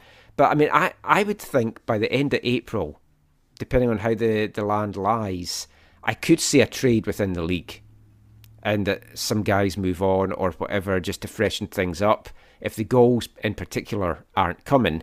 But as we say, it could be a great opportunity for Betcher. Maybe White will get on a run. But these two games coming up now at home, you've got Montreal, who are rested, but aren't also in great form as well, coming this Saturday. Very winnable. And you've got Portland, who are ravaged by injuries right now as well, and seem to be really struggling the week after. That's got to be 6 points that you're looking at. And then even going to Austin after that, which is a hard place to play, they do not seem the Austin of last year. It's like the Austin of the year before that they seem to be right now. So you're looking at 7 to 9 points realistically could be taken from those 3 games if the Caps can get something going. And then that turns the season around, takes the pressure off Vanni, takes the pressure off everyone. But then the flip side of that is you don't get those points and the pressure is huge. Yeah, especially on Vanni and Axel in order to make changes. Like essentially, it's hard to say at this early in the season they must-win games, but that's the thing, because a lot of the West look crap just now. Because the Caps, for all they've been playing, they finished the weekend in 11th, but they're just 1 point off the playoff spots. Yeah. Yeah, there's a number of things have gone their way, that's for sure, when it comes to the standings and other results. If we have a quick look, we're not going to break down, because it's obviously a long show, so we're not going to break down all the MLS games in the West. But there's still 4 teams that are winless in the West, the Whitecaps being one, the Galaxy, KC and Colorado. KC and Colorado look particularly dire right now. The weekend's results, it was Portland 0, Galaxy 0, and talking of dire, this was a horrible game. And it's the second straight week that the Fox game that's been free for people to see on TV and not have an Apple has been a goalless draw, which is not a great advert for the league. And it wasn't a good game. It's not happy times really for the Timbers. I'm sure we're all sad about that. They managed to get one measly shot on goal at home in this one. Goalkeeper David Bingham got a leg injury and had to go off in stoppage time as well. But the interesting thing about this is last year's starter was Slovenian Aljaz Ivacic. And he spoke to somebody from Oregon Live on Saturday, one of the journalists, and it sounds like he's fallen out with Savarese and basically called him a liar for not playing him, saying, "I've been ready and healthy since game 1. Everything else you're going to hear is a lie." Now, Savarese responded to that going, it's disappointing that a player would speak to a journalist and not keep it in-house, and didn't really want to talk about it. They have been hit hard with injuries, so as I say, a great chance for us to get something from them when they come here a week on Saturday. But Savarese, the pressure has to be on him as well. Didn't make the playoffs last year, bad start. I could see them having a kind of trigger finger of getting rid of him. I haven't kept up with it, but is the Timbers Army active this year? I don't know. There was one game I was watching part of, and I was just like, I heard them in this one. Okay, good. Singing "We're the Timbers Army, who are you?" Okay. And they were loud, but there's been so much crap going on down in Portland on the Timbers and Thorns that I think it has sucked a bit of energy out of them. But Savarese, Steve, his coat's definitely in a sugly peg. Yeah, and it just depends. If I look at history, the Whitecaps might be the perfect opponent for the Timbers. We're talking about the Whitecaps could pick points off them. That's true. It could be it could be the perfect opponent for them too. So we'll see like how it works. But yeah, I agree that Portland's been horribly disappointing this year. It was Austin 1, Colorado 1. John Gallagher scored 5 minutes into this one for Austin, and then Kevin Cabral equalised 5 minutes from time for Colorado, who I would say were the better team for 3/4 of this game. And Austin, I don't know what it is with them. They're just not themselves this year. It's the kit. Yeah, could be. Although, yeah. It's given them migraines and motion sickness. It certainly gives me that when I watch it. Houston 1, Red Bulls 0, second straight clean sheet for the Dynamo. Amini Bassi's 55th minute penalty, the difference maker there.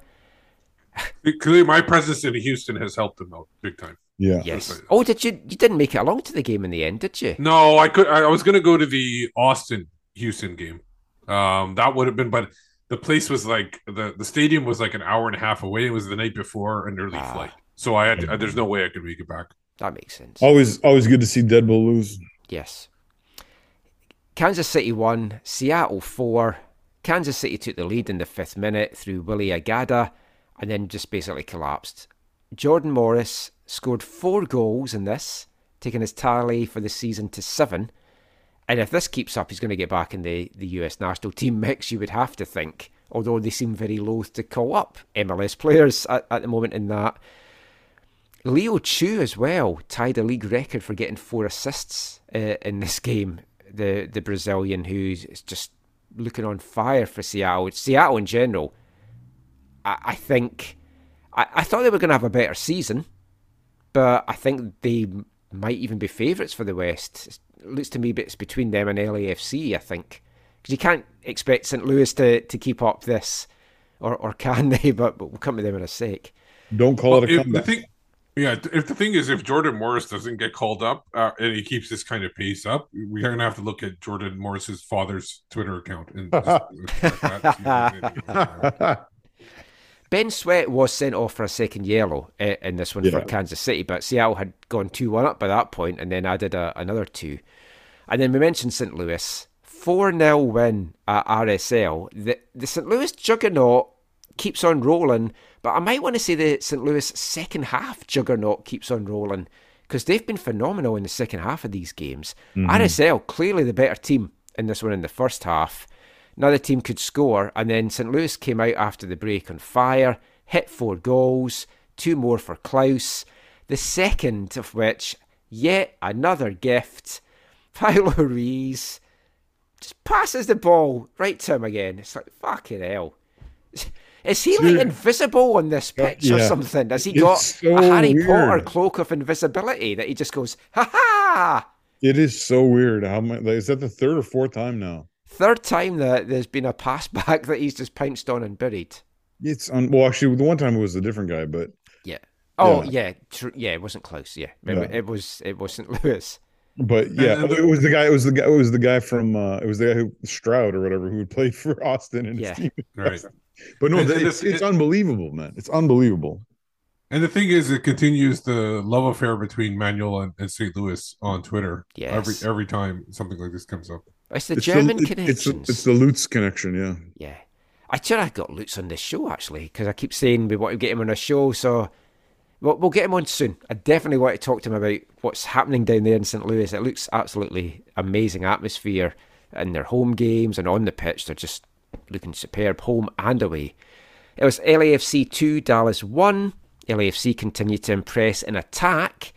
Timothy Tillman fired in my head in the first half. They definitely look susceptible at the back. And I know folk might poo-poo me for thinking that the Whitecaps have a chance in this Champions League game, but I still think they do because of this away goals thing and having the first leg at BC Place and how poor LA do up here. Because they look susceptible back there. Dallas went down to 10 men. A video review had changed a yellow to red for Bumazi. That was in the 35th minute. But then the short-handed side tied things up in the 73rd through to Fari after the LA defence just dealt horribly with an in-swinging free kick into the 6-yard box. Vela got brought down for a penalty, then crashed that off the bar in the 79th before Buanga hit the winner from a ridiculous position it was 6 minutes to go. I have no idea how that ended up in the back of the net, but it did, and it gave LAFC the 3 points. But you're talking about LAFC being susceptible to back. Hasn't that been their story all along? They're always like great in attack, but just good. And the only year I think that they weren't is when last year when Crepeau was in it, that they had a little bit of more organization. What's his timeline too? He should be back. He's going to be back training in April, and they think he might be good to go June or July. June or July, yeah. Which is fantastic for Max, and hopefully he does get back. Just LAFC, I can't remember if I spoke about this off air or on air, that they had done this fantastic thing where they had given the catering staff and the janitorial staff and stuff championship rings. And then did you see what they did this week? Yeah, that's what I was going to say. Did you see what they did this week? Yeah. So did you see it, Steve? No, I didn't see it. I missed it. So basically, somebody that's worked in concessions there since they started in 2017. 2018. Person went up pretending they didn't have money and stuff, and was just asking them questions. And they were like, the guy's like, I forgot my wallet. Yeah. And she's like, oh, what do you want? He's like, I'll have some popcorn. And then she's like, what do you want to drink? He's like, I'll have a Pepsi or whatever. And he's like, tell me how much you owe. I'll bring it back. And she's like, no, it's okay. Don't worry. And then he says, how long have you worked here? And then she's like, 2018. When did this start? Oh, 2018. 2018. He's like, so you've been here from the beginning. And he's like, oh, well, I got something for you. You take it from there, Mike. Well, he also says, you're not working today. It's like, yes, yeah. And she says, yes, I am. It's like, no, you're not. And hands him a box, Steve, and then she opens it, and it's a championship ring for her. 12, which is like amazing. And her and her family get to go in a box to watch the game, and she's got the night off, and $1,000 as a thank you. That's nice. And her family were there, and the HR from LAFC were there. I'd left a message on Mark's Instagram because he had shared it, saying, what you guys doing down there, it's phenomenal. It's how a football club should be. I love it. Yeah. Certain footballer that used to play for the Whitecaps would be happy about getting rings like that. Yeah. I'm still waiting for my championship ring from the win last year, because I do feel I was in. And from Seattle. Yeah. I've got an MLS Cup and a Canadian championship ring coming. Last game, 0-0. San Jose, TFC, absolutely shit game. Quakes should have won. TFC actually outshot the Quakes, but the Quakes had way better opportunities. It was just horrible. Let's just move on from that. And what I want to mention about this, how about this for marketing? The free game you put on is basically a TFC game playing on the West Coast, which is like 10:30 at night in Toronto. I know they're trying to avoid the Maple Leafs playing against the same time, but still, that's just poor timing or something. This is on TSN we're talking about, but yeah. Yeah, on TSN, yeah. Yeah, I was like, that is a weird choice of game. If we have a look at the Western Conference standings, out on top, 100% record, 5 wins from 5, 15 points on the board. St. Louis, tremendous start for them. Seattle and LAFC, they are on 10 points apiece. LAFC have played a game less. Minnesota 4th and 8th. And you've got 3 teams on 7, Dallas, Austin, San Jose. Houston in 8th on 6. Portland in 9th on 4. That's the 9 playoff places. Crazy 9 playoff places. Salt Lake, 10th on 3. Whitecaps, 11th on 3. Galaxy, 12th on 3. And then bringing up the rear, Kansas City and Colorado on 2. It's tight. And that is the good thing, at least from the Whitecaps, I would say, guys, in that they're not playing bad, but they're not getting the results and they're not clinical. But they're very much in the mix. They just have to tweak this. And I still had them finishing 4th. I still think they'll be a playoff team if they address the issues in a timely manner. And they've got to start scoring. They've got to get somebody scoring or bring somebody in that can score. It's not panic stations by any means yet, because it's so early in the season, but you don't want to let things continue without change. Yeah, winning they're in sort of thing, right? It's still this moment. So the panic, again, I think the panic behind the scenes might not be as real as it is, on social media or whatever. Yeah, it definitely isn't. and we'll hear that in the next part when we chat to Axel. But he is obviously not got his head in the sand either. He's aware of what's going on, what is not going on. But that draw, I think, was a big boost for Vanni, because I was chatting to someone saying if they'd lost that, I genuinely think they might have looked at his position, because Canadian Championship coming up, you either have to make that call before that game with enough time for somebody to come in, or you have to wait to the end of April, by which things going to go out of hand. But I think there was enough on display in that to show that the team's playing for him, that there's enough positives there. And I want him to succeed, but I want him to learn from these mistakes that's happening as well and react maybe a little bit better than he sometimes does. But talking of Vanni, that brings us a chance now to bring in one of our fun segments. Let's see if Vanni will take me out. Take me out!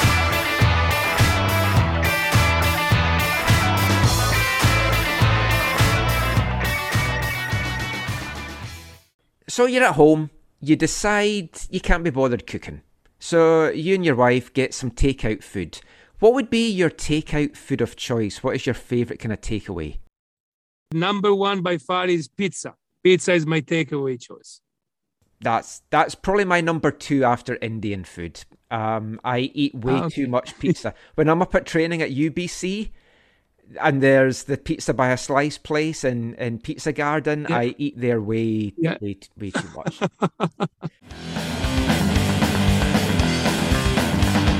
Pizza is my favourite food.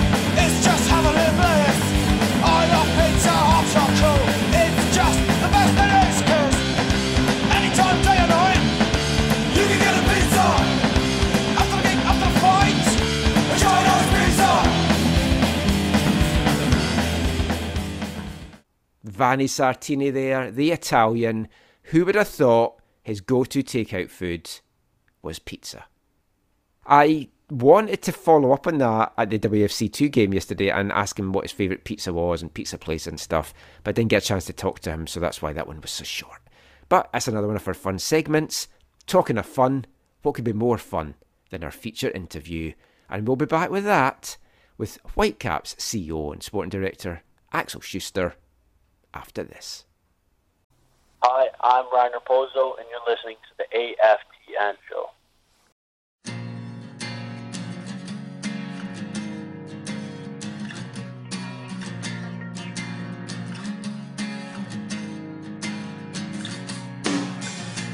Do you worry that you're not liked?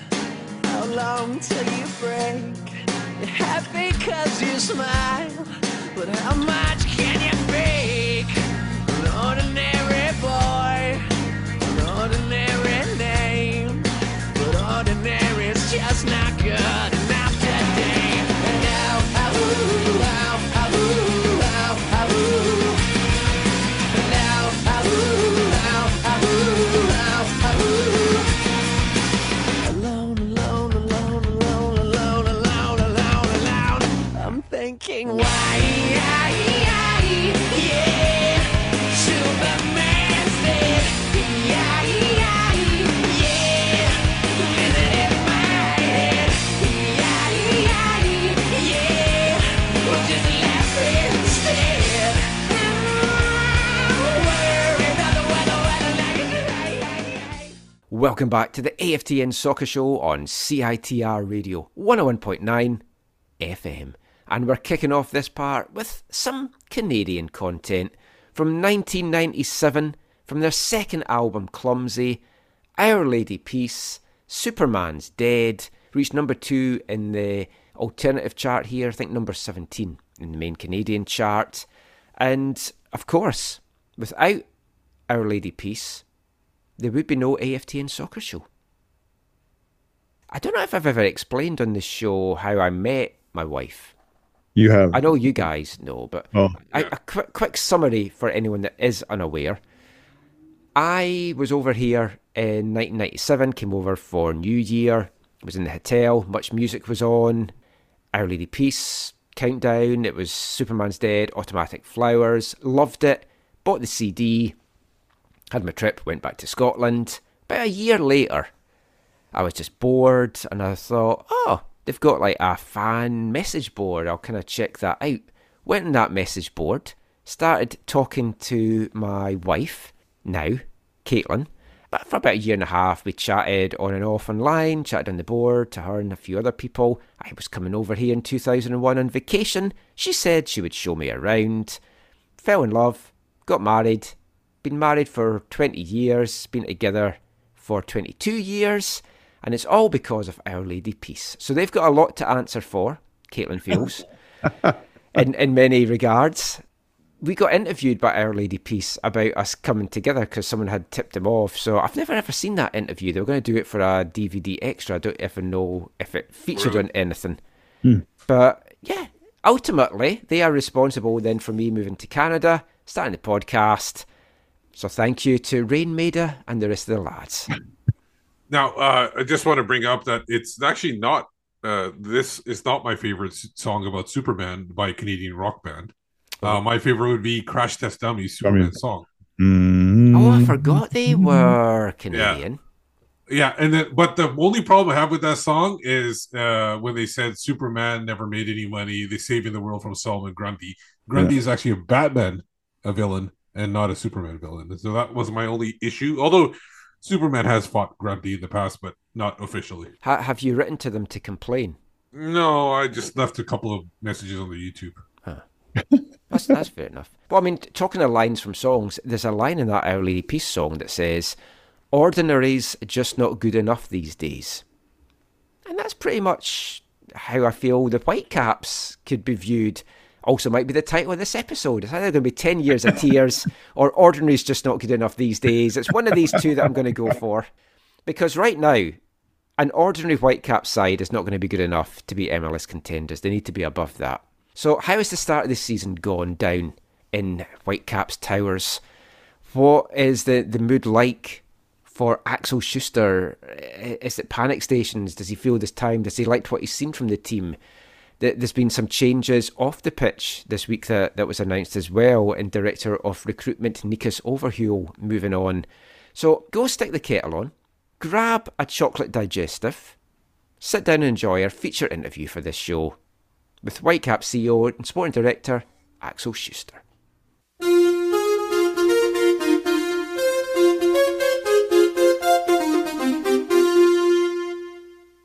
Hi Axel, thank you for doing this today. I know you're a very busy guy. You're flying all over the place. London, New York. You just got to do Paris and Munich next, and then I've got a song that I can play for that.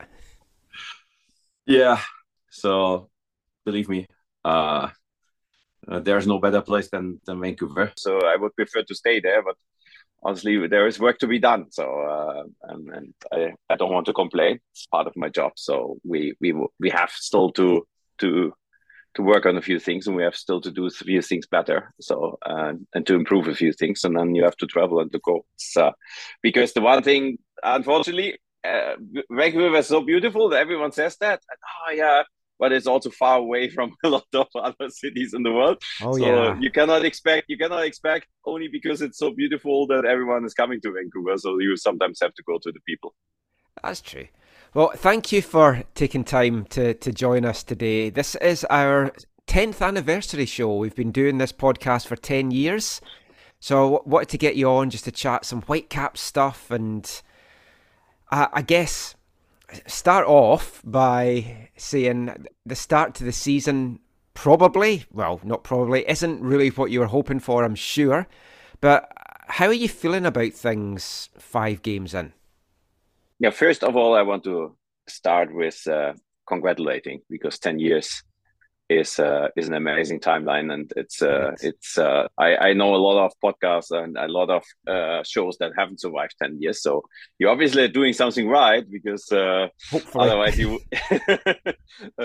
So I really much appreciate that the work you are doing, because still we have to do a lot more to connect with our fans, supporters, and having various platforms to do that. And you are obviously one, and that is also very much liked by our supporters. So congratulations to Thank 10 you. years. And now about our first weeks, not years. I have a little mixed feelings about it. On one side, I know development is not always going straight upwards and forward, and so you have to accept that there are moments of readjustments and corrections, and that you have to hang in if you're on the right path, even if results are not always going your way. I would say if we look at development, the team is definitely playing a better game, and they're definitely playing better soccer. We have improved our game by far in possession, and if I go back to the game last weekend, I think 1-2 years ago, we have looked at such games of teams that have played like us, and we would have said, wow, we would like to be that team that goes to Minnesota and has 23 shots and even 14 from inside the box, not all from somewhere far off the goal.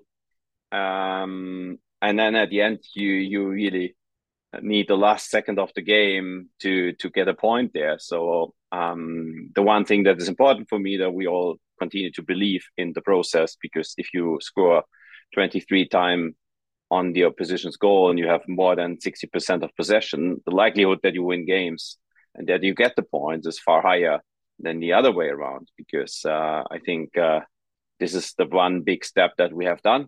The thing that is missing is that we really converted into goals. We have higher X goals and higher X threats than our opponents. And I sometimes, if I'm in a moment where I questioning all the things myself, I think, okay, would you be happy if it would be the other way? We would have got some results and some points, but we would have been always very lucky with getting the results.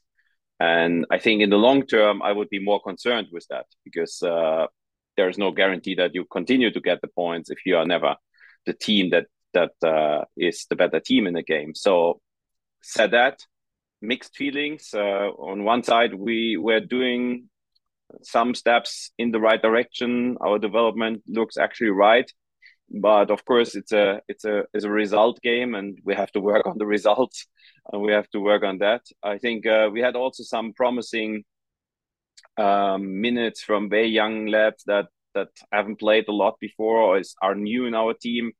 So also those things have still to come together. And then I am still believe that we can make far more points in the first 8 games than we have done last year, and we have now 2 home games. And why we should not win those 2 home games in the league, and I think then we could speak again, and everyone would feel better about the situation. Yeah, I think most people watching the team this season sees that they're playing better football. And as you say, playing bad and getting results isn't sustainable. Likewise, playing as well and dominating, getting shots, but not getting the results isn't going to continue. Looking at the hard facts, 3 points from the first 15 available, 4 points dropped at home. It's 1 point worse off than last year. And you talked a lot, Vanni talked a lot, the players talked a lot about the bad start last year. Do you feel, though, by focusing on that so much in the off-season, because the team maybe hasn't got off to a good start, that's just raised the pressure a little bit on everyone?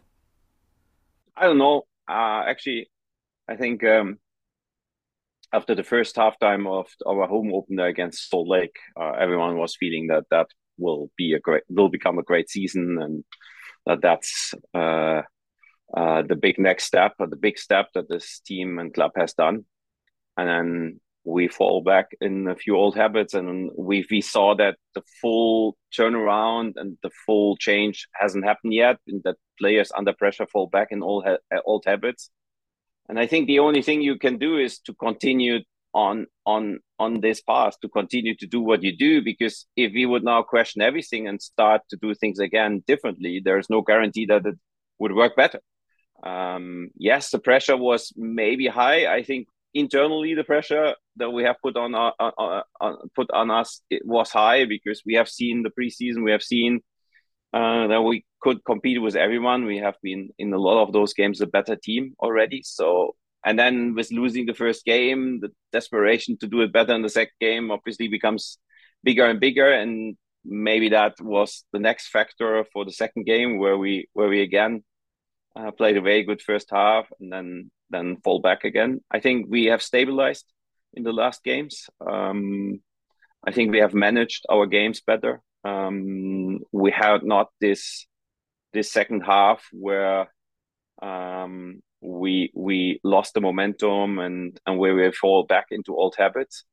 Now it is really, if you look at the last game, really about the final product and getting the ball over the line. And we all know there are strikers that have those moments where they're not scoring, even on best positions, and then suddenly they score like a crazy goal that you would not expect them to score, and then it opens the door to score far more.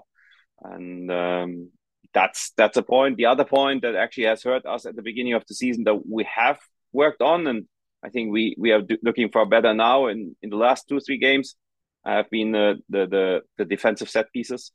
We have conceded most of our goals in the first games from defensive set pieces, and that has actually hurt us. If we would have been the second best team like last year, we would have at least 4 points more, and things would look better. But in the last games, we have also stabilized that.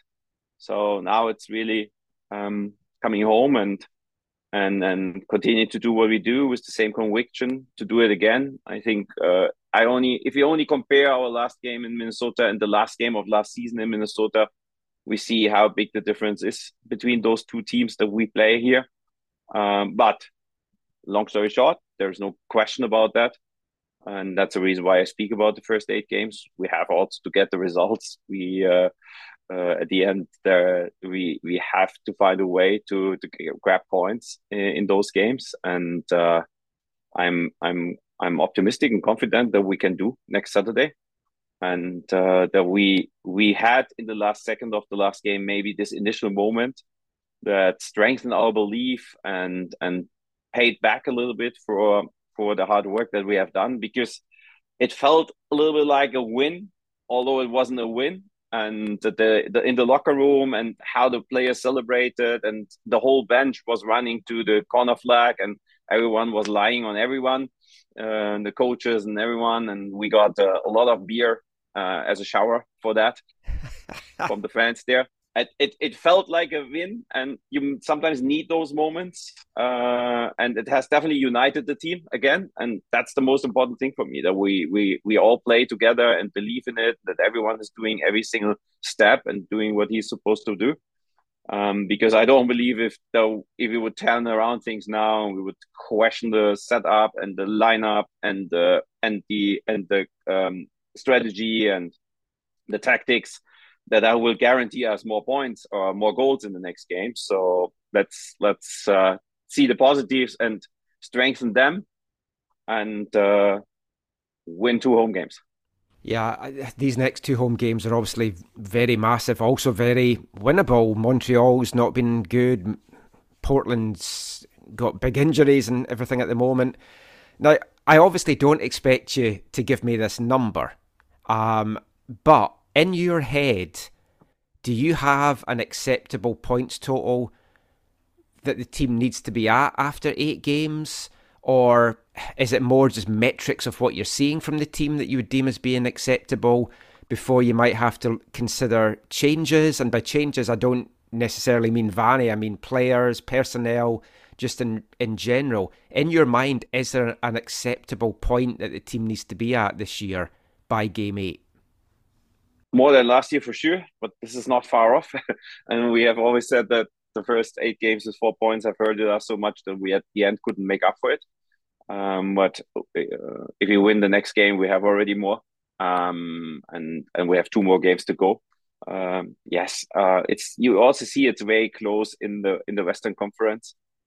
So with all the results, we are not far off of the playoff line, although we haven't really performed in a way or scored or grabbed points in a way we were hoping for or we expected from ourselves. I can tell to every of your listeners, we are actually thinking about that every day, and we are those who are the hardest on ourselves. I think that actually when I read some of the stuff or I speak with fans, there is a lot of positivity around it because the people see that the performance has become better. I can tell you that we are really hard on ourselves and discuss every single thing, every single little decision, every single performance. We get 2 performance reviews. We build 2 performance reviews every week. There are many pages long. We have a meeting after every game with every department involved, where everyone speaks openly. And yes, we work harder than ever before. The nothing can make up for a win, the feeling of a win, and we are getting more desperate and desperate. Is there a number of points we need after 8 games? From now on, I would say 9 more in the remaining 3 games, because in the way we have not got the results, we can actually get the results in the next 3 games, and none of those teams has played like St. Louis right now, or it's somebody who is winning every single game. So all our 3 opponents had also some challenges, have also some problems coming into the season. And then why should we not take advantage from that now and win those games? Looking off the pitch and recruitment, obviously the big splash this off-season was Sergio Cordova. No one would have expected him to then pick up an injury early into things. How does the recruitment side of things work? Because Vanni had said he'd highlighted that Cordova was his main target, but then he also has kind of said that he feels that he maybe can't play the pressing game in the system that the club is needing. So when he highlights a player, do you look at whether the player's going to fit the system, or do you try and build a system around the player? At the end, we have over the last years, we have worked with the whole recruitment and scouting department and our coaches and the technical side very closely together to develop flashcards for each position and the requirements on each position. And we have actually a rating system for that. And Sergio Cordova was rated as number 1 target from coaches and analytics. And so if there are areas where he has to grow to fit perfectly to what we want to play, then this is something we expect him to do. And he is still a young player, and he has played in several clubs successfully, and not every club had the same setup, the same system, the same tactics. Coaches have changed in his time in Augsburg. He was 5 years in the Bundesliga, and he is able to adapt to it. I think the one thing that actually wasn't ideal for him was that because of the long time it took to really get him, and also the long final acquisition process, he wasn't in perfect shape. And I think he's a player who needs to be in perfect shape to play the way we want him to play. And then he was just settling in slowly and getting a few minutes and playing a longer period of minutes in the game in San Pedro, and then he got injured in the first half last week, and that's obviously not ideal. But the one thing I can say that we will use this time to help him to be better prepared and more ready and in a better shape than he was when he played the last minutes last week. And you can work on that, because it's not like that he cannot do any body work. He has only obviously to not load on his strain, but every other body part can work. And today our performance department has all possibilities to help him to be in perfect shape or better shape if he comes back, and that will help us all. And at the same time, again, wouldn't be the first time that a bigger player is missing out and not there, and other players are stepping up. And I think that Simon Badger has shown some flashes of what he can give to the team. Diber Casedo was back after a very, very long time. And if I can remind everyone that Diber was one of our most dangerous and most important attacking pieces before his injury last season. because he's a very different player than most of the players we have, and he gives us something different. He gives us possession in the final third, and a very good passing skill and dribbling. So there are other players that can step in. We have actually invested in depth. We have signed for each position several players, and we have now for each position several players. So we are prepared for this scenario. And we have seen in the last game that Sergio maybe would have put one over the line, but maybe not. That our performance overall hasn't become worse. And I want to also say something. Probably Minnesota was our best game other than the first half against Salt Lake, but we have also played without one of our definitely 2-3 best players, Andres Cubas, and we could even with our depth make up for that and still play a very impressive game. I mean, I would also note though as well that Minnesota were missing 7 starters from the week before as well, so I don't know how much you can take a good performance as it was against a full strength Minnesota. I know I can hear folks shouting as they listen to this just now.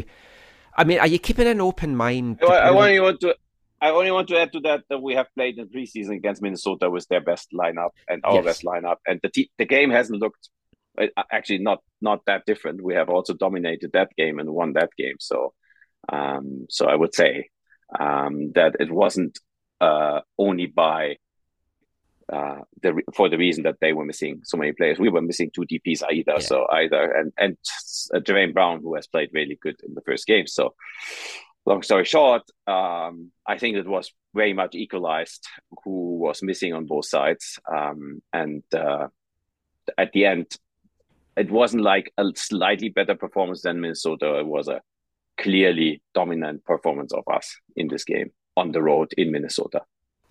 Are you keeping an open mind, depending on how results go, as to whether you might dip back into the transfer market before the window closes, or do you feel what you've got just now, that's going to be it until at least the summer, and then you'll review things then? Right now, if we look at the performance last weekend, and we haven't even started Cubas and Jermaine Brown because they haven't been available. I think it's not a question of depth and the quality of the players that we have there. But as we said before, we strongly believe that our performance is the main key to win games and to become successful. If we would find out that for whatever reason that doesn't work, we would have to think about readjusting things, and then everything is up to discussions and also for changes, and then we have to make our decisions. But at the end, in the last 2 games, we always had the chance to score another goal. And if I want to remind that Galaxy, Brian White was running alone 1-on-1 on the goalkeeper very late in the game, and if we would have scored there, we would have won 2-1.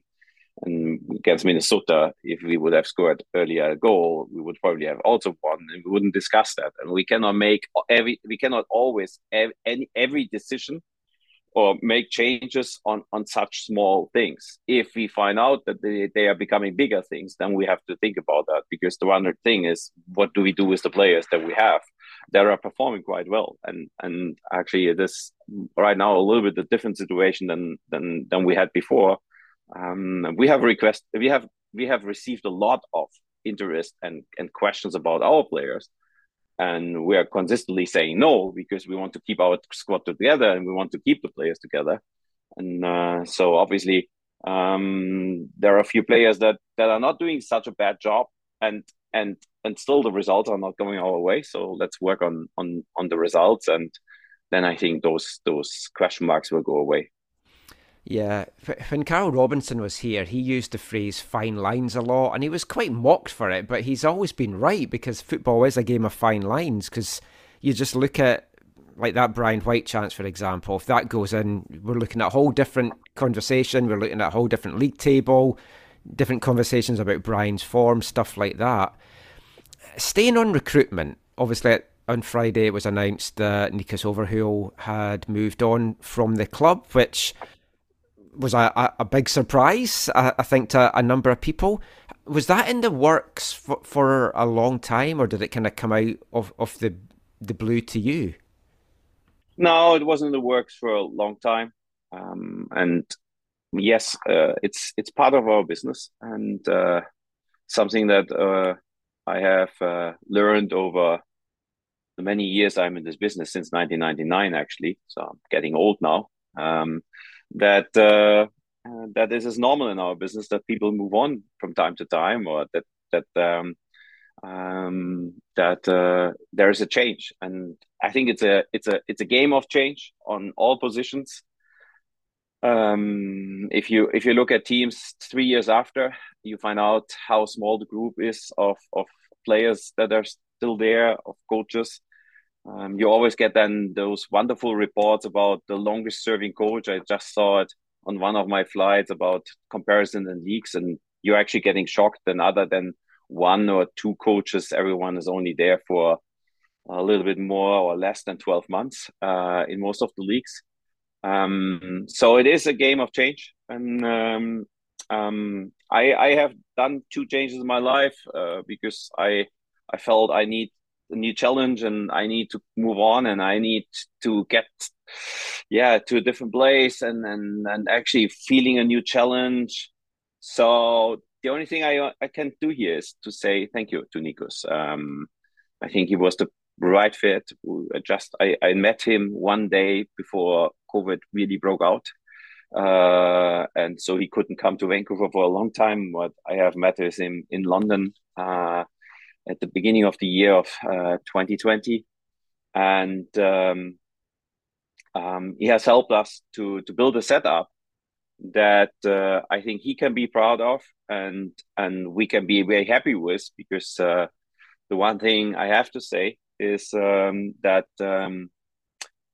his work that he has done will continue in some way, because it's a total different department now, a total different process now, and many people are involved in that. And what is not fair in this business very often, that everything is focused on a very few key guys. On the players, absolutely fine, but then it's focused on the head coach and how many people are speaking about the medical team that is making a player fit or not fit, and the performance team that helps to get the players in shape, and the operational team that has, by the way, also done an amazing job in the last weeks with all the travel to Honduras back and forth, and that the team could perform in that way with this amount of away games is also the reasons, also because they have done a good job. So also behind Nikos, we have built a team, and if we sign a player today, now we have a document that has a high number of 30, so almost 40 pages, and a lot of people have worked on this document, and that will help us to continue to work on the level and in the way we have worked over the last years. And as it is a game of change, that also means that our department will probably have some changes at some point. And that we will see new heads, and we will see new guys, and the way Nikos joined the club, and everyone was excited about this move, and now another club will be excited because Nikos is joining them, and in our club people will be excited because somebody else is coming, who gives us again maybe new ideas and additional ideas, and some new energy. And then we will continue to do what we have done. So at the end, it's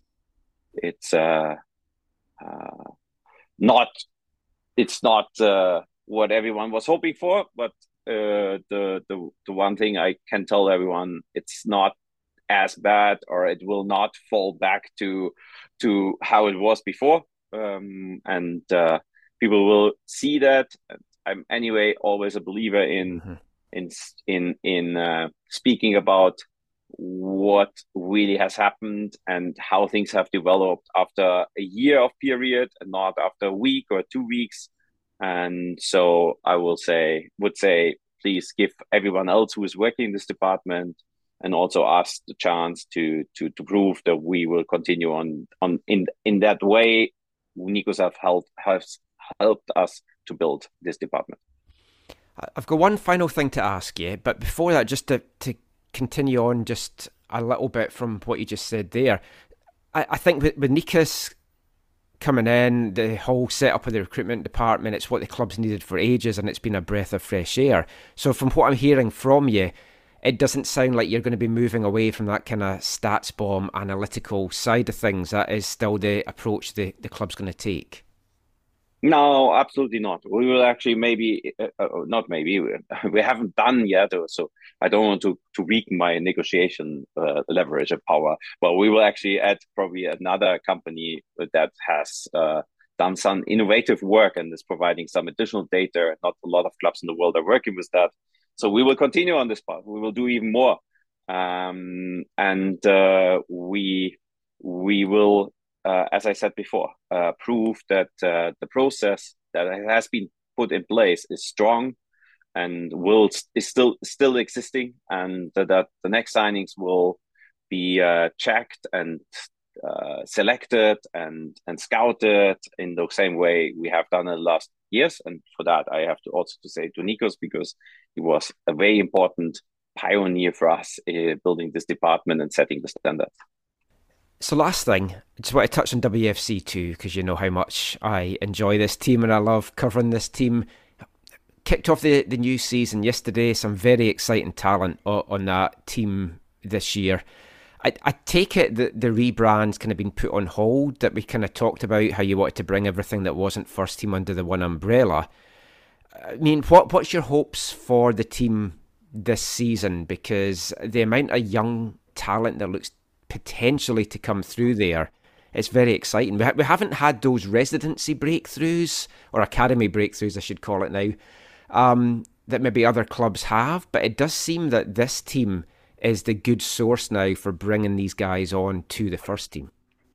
Yeah, and I'm the same excited like you about those things, and we have spoken from the beginning about it, and you know how difficult it was with COVID for us to build something. I'm so excited that although I was in Minnesota on Saturday late evening, I decided to fly back to Vancouver and to fly to New York today again, because I had to be in New York this evening. And everyone who knows the landscape knows how much travel that was, only to see our MLS Next Pro team. But I wanted to be there live. I wanted to support and be there also for Rico's first game as a professional coach. And I wanted to see all this young talent, although not even all talent was there for various reasons, with injuries and the national team players that have been with New Zealand.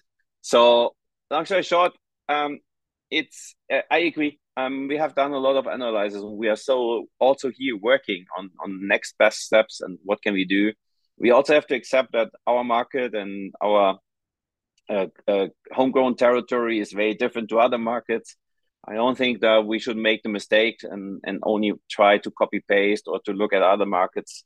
If you look at the markets in the Bay Area for San Jose or LA, the amount of kids that are playing soccer there, the amount of talent that is there in a driving distance of 1-2 hours, and the same here where I'm just here in New York or the Boston area or in Philadelphia, where you have the same amount of people in the driving distance from 1-2 hours that we have in a flight distance of 4 or 5 hours in our territory.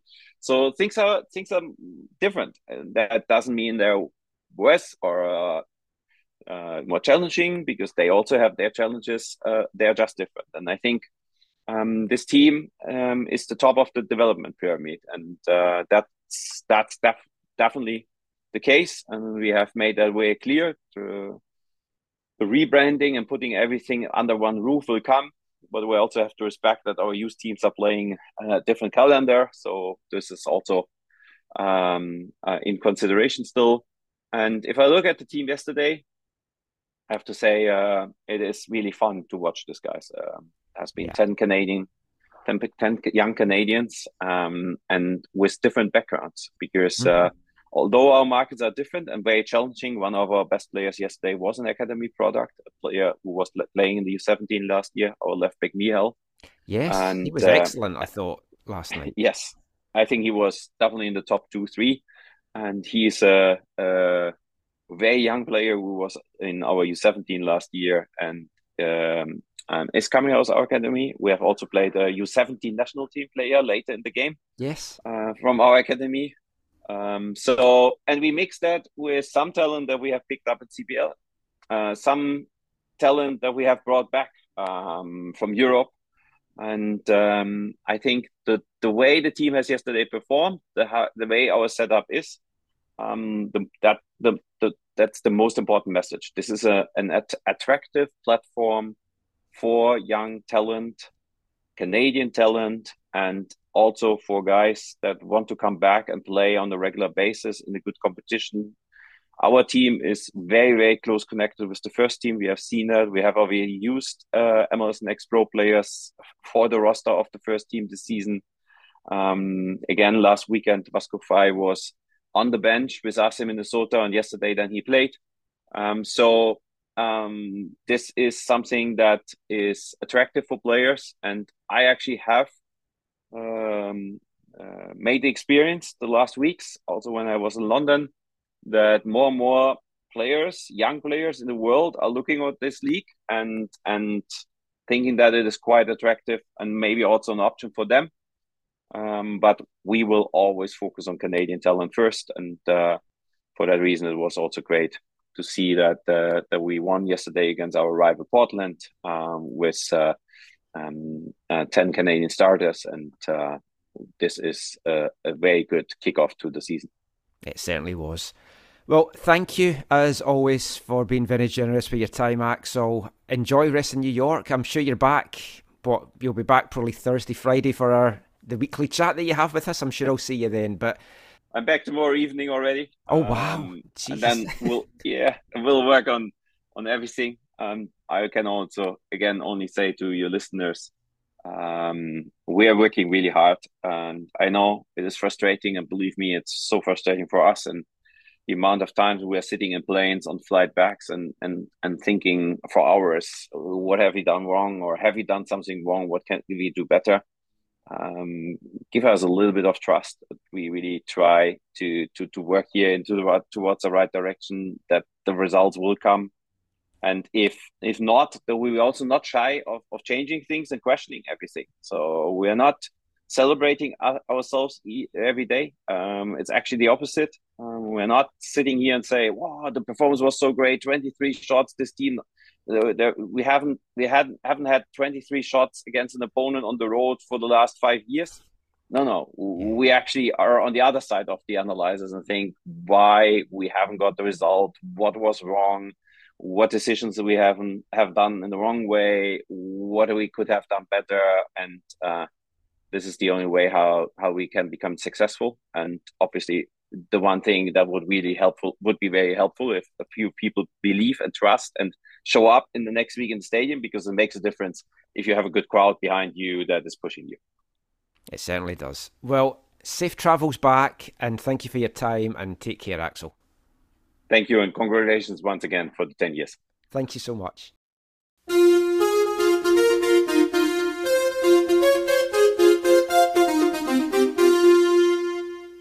Some great stuff from Axel there, very honest stuff, and I mean, he knows it's not perfect just now, but he sees the signs, that I see the signs, that things are there.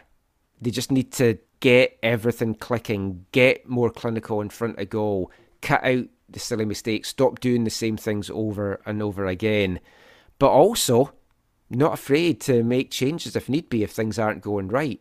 And we talked in the last part, I said, he's going to have a points total in mind.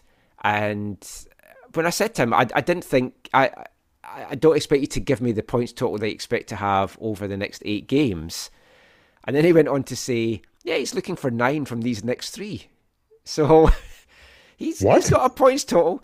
He ultimately wants them to be better off at the end of 8 games than they were last year, which they will be, you would have to think, because that was just 5 points from the end of those 8 games. But he's hoping for 9 from these next 3 games, and he isn't wrong. The potential's there. Well, the thing is, as a person on the team, right? Whether it's a manager, coach, or player, you're expecting 9 points. Like you're expecting 3 points every time you play. If you're not expecting it, you shouldn't be playing the sport. We're the ones that should be saying, "Oh, maybe you get 6 out of these or 7 out of these," but they should be expecting. If I hear them saying, "Oh, we should get 7 out of 9," I'd question whether they should be the manager of the team or not, or the coach or the player. That's fair. That's a fair point, Steve. Yeah. So we talked there about recruitment off the pitch, and he's not going to say no to bringing people in, and he's talked that there has been a number of inquiries for players on his team, so that shows that they're doing well. But obviously, you don't want to let the players go that's making things tick just now either, which is probably the players that's going to be standing out. I can imagine there's a lot of teams looking at Andris Kubis, for example, and going, "Oh, we'd like him. Please do not let him go." But when it comes to recruitment, is the direction going to change with the departure of Nikos Overheul? And seemingly not. And his departure was announced on Friday afternoon. It was that good old-fashioned late Friday night news dump. Mutually agreed to part ways. And despite what some people might want to think of it, it has been mutual. Axel said there, it's been on the cards for a while. And from what he's told me there, it does sound like Nikos just wants a new challenge. He's been in the job. He comes from a stats bomb background. Joined the Whitecaps as scouting consultant in October 2020, then got the director of recruitment position 4 months later. So he's had the job for just over 2 years, and I think he feels that he just wants a new challenge now, and that is fair. They're sad to see him go. Axel's praising what he's done. I'd heard about 6 weeks ago, an agent had got in touch with me saying, "Oh, is Nikos Overheul still at the club?" I was like, "Yeah, as far as I know, yeah." And he said, "Oh, because someone's mentioned that he's moved on, or he's going to be moving on, and I'm just trying to get hold of him." So it's obviously something that they've been thinking about for a while. How do you think his time here will be viewed, Zach? He's overseen the likes of Kubis and Gold coming in. The whole recruitment department's been set up, finally, in the way that a proper club should be run. They've got a great scouting network. They've got MLS deals done now that never seemed to get done before. I have to think they're going to look back at this time as favourable. I think it's a mixed bag. I think some of the moves that he made. Well, first off, yeah, you're right. He helped in laying some parts of the foundation, so that's obviously very positive. But some of the moves he let's say we assume he had in suggesting or making or saying would fit or work or whatever. It's kind of a mixed bag, right? Yeah, like you have a Kubis and Gressel, and Gold was before him, right? No, he's responsible. Okay, Gold. Okay, so Gold, whatever. Like, so there's been some good hits, but there's also been some significant misses, and so I think it's a mixed bag. I think the other thing is, which is really, really important, is during his time they won their second Voyageurs Cup, and so I think that's true. All that you never be able to take away from him, and whether you think he had more hits than misses or whatever, he'll always be able to say, "I helped them achieve that."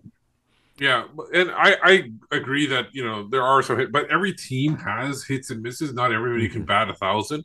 But the thing you're looking at is that, like you said, Michael, he kind of revamped and put in. Well, I don't know how much he had to do, but he was part of revamping the scouting system, where now somebody can pop in and they can have like new pop in and they won't have to start from scratch, because that's essentially what he was at, or they were at after Robo left. They were essentially starting from scratch, and you saw those growing pains during the MDS era, because you didn't have, like, they were trying to do that, but they didn't have the proper network at that time, it seemed like. So they were kind of just bringing in scraps here and there. Now with Gold, and like you said, even if you're not a big fan of the Cordova signing, or who's the striker? Yeah, Cordova. But even if you're not a big fan of that signing, it's still like they identified a player. They brought him in, and hopefully he works out. But if he doesn't, then that's one of the misses. But they got somebody in who had MLS experience, who can play the role. My biggest thing is that they brought in players, but again, I'm going to seem like I'm harping on Vanni again. They don't seem to fit the system that the coach wants to play. Yeah. And that's my biggest issue. I touched on that with Axel, and he didn't really answer that, but it does feel like that. It's like surely either you change the system for the player, especially if he's a DP, or you bring the guys in that can definitely play that system. Like it's like it seems like sometimes they were more interested in bringing in players that were like that could be resold, but without realizing what position they were going to play in the system and whether they're going to fit or not. So that's my biggest issue, and hopefully they're able to resolve that. Like you said, the next person's going to have to really figure out what the movement is going forward. Whether this is Vanni's going to be here for a while or they're going to continue on, because then they have to figure out who's coming in and who's going out. And like I said, one of the other good things is they finally start to get these MLS deals over the line as well and bring in some quality players. And one of those guys, and of course his contract is up for renewal because he's going to be a free agent at the end of this season, is Julian Gressel. He's had a fantastic start to this season. 4 assists in all competitions for the team so far, playing some great stuff as well. Annoying Adrian Heath, all fantastic stuff. But the most important question for Julian is, what's his favourite jam? What's your favourite jam? Traffic jam. What's wrong with raspberry? What's wrong with plum? How's about a blob of elderberry on a scone? What's your favourite jam? So if you're having like a crumpet or a muffin or some toast and you want to have some jam on it, what's your favourite jam? My favourite jam? Probably strawberry. Excellent. What's your favourite jam? Julian Gressel there, talking all things jam.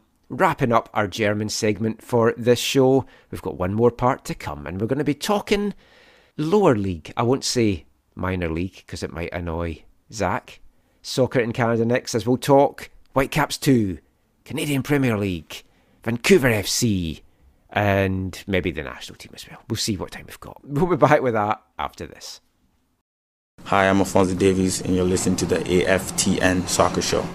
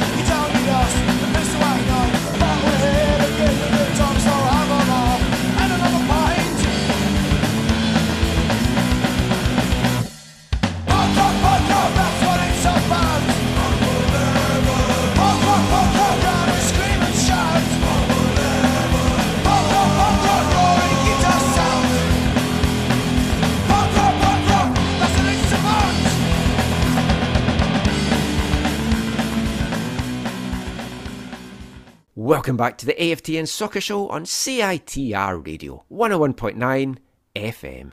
And kicking off this part, it may or may not be the last song from our Artist of the Month for March here at AFTN. Depends if I bring out a show later in the week. But if it is the last song from them, it's a great way to go out. It's their debut single from 1999, Luxembourg band, the Skinflicks. That's their single, Punk Rock. And the lyrics in that, punk rock, that's what it's about. And that's really what the podcast's about. We play punk music and other music that you don't like. We talk about football. We have some fun along the way. That's been our MO for 10 years, and it's going to be our MO for the next 10 years. That could be the title of the podcast too. That's what it's all about, or that's what it's about. Sounds like we're going to do the hokey cokey, as I say, and the hokey pokey that you say out over here. Another thing that we've loved doing in the podcast and on the site is we've been big champions of grassroots soccer and lower league soccer throughout Canada and the lower mainland and everything. I love doing my coverage of VMSL the provincial cups. You can check out our YouTube channel for the latest matches on that. The Whitecaps team I've always loved covering the most is Whitecaps 2. They're back at it without the rebrand. Looks like that might now be coming next year if there indeed is going to be that rebrand. I don't see why they need to. Whitecaps 2 for me does what it says on the tin. I just think that makes sense. But, I mean, there's been some movement with Whitecaps 2 in terms of a new head coach taking over, Ricardo Clark. We're going to sit down for a chat with him on the next podcast, either at the end of this week or next weekend. Took over from Nick Dazovic as the head coach of WFC2, helps him get his coaching badges, helps him with that, and he has to be in charge of a team to finish getting his UEFA A and Pro and stuff like that. Got off to a winning start on Sunday night at Swangard, a 2-1 win over Timbers 2 in a Cascadian derby. Could have been more. Great performance from a number of players. All the goals came in the second half of this one. Cameron Habibullah with a cracking free kick in the 47th minute. Great to see him on the score sheet. Good confidence booster. You saw what it meant to him as well. Max Anker lobbed from 35 yards in the 55th minute. Not great stuff there, but happens to all keepers at some point. Just helps you be aware he's a young keeper. Had a couple of really good saves after that. But Whitecaps were dominant. 2 minutes after that, they got the go-ahead goal that they never gave up from Antwin Coupland. And he's a player we're going to sit down and have a chat to as well, because he's a very interesting addition for Whitecaps too. We'll talk more about him when we do speak to him. That was it. I was impressed with a number of performances in this. Coupland, Johnston, Ba, they were all good. Exciting team put together for this season. I'm excited to see what they do. And a face that we all know returning to the side, guys. Gloire Amanda, MAC Hermann trophy winner. Had a 2-year stint over in the Austrian Bundesliga, massively disrupted by injuries, the second of which saw him out for, I think, about 270 days or so. He's come back to Vancouver Whitecaps. I got a chance to speak to him after the game on Sunday night. He had a chat with Gloire Amanda.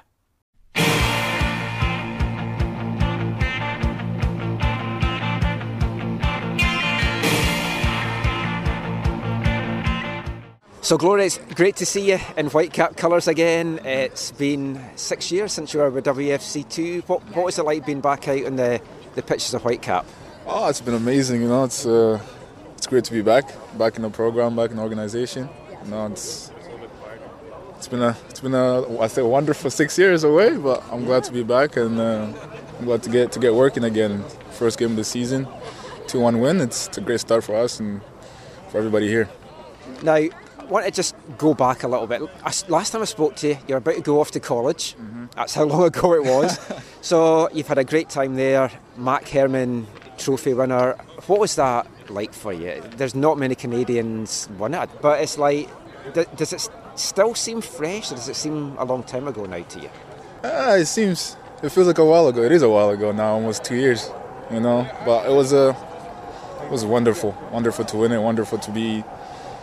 You know, to ask a lot of myself and then to prove that of myself. So it was for me, it was a wonderful moment for me and my family. You know, it was beautiful. It's everything that I think I wanted to do in my college career. So, yeah, it was a beautiful ending. So when you came out of college, everyone knew that you're going to have lots of options. So you ended up going down to Europe. I'm sure you had offers in the CPL. I'm sure the Whitecaps would have liked you back. But what took you to Europe at that point? Is it just that had always been the dream of yours to go? It's always been, I think it's always been one of my goals to play in Europe. When the opportunity came, it was difficult to say no. And for it being out in our first division in Europe, it was, for me, I spoke to my family. You know, I spoke to my brothers, my dad. Because everybody was telling me it's a rush, you know, I'm rushing everything. But I believed in myself. I thought I could do it, and I went over there, and I think I did well, and I think I proved myself. But I think injuries kind of delayed my progress. So, I mean, how hard was it going over there? Yeah, going to a country. Did you speak any German before you went there? No, nothing at all. Yeah. See, I did that at school. And then even when I went to Austria, they were like, oh no, we speak a different German here, and it was like confusing.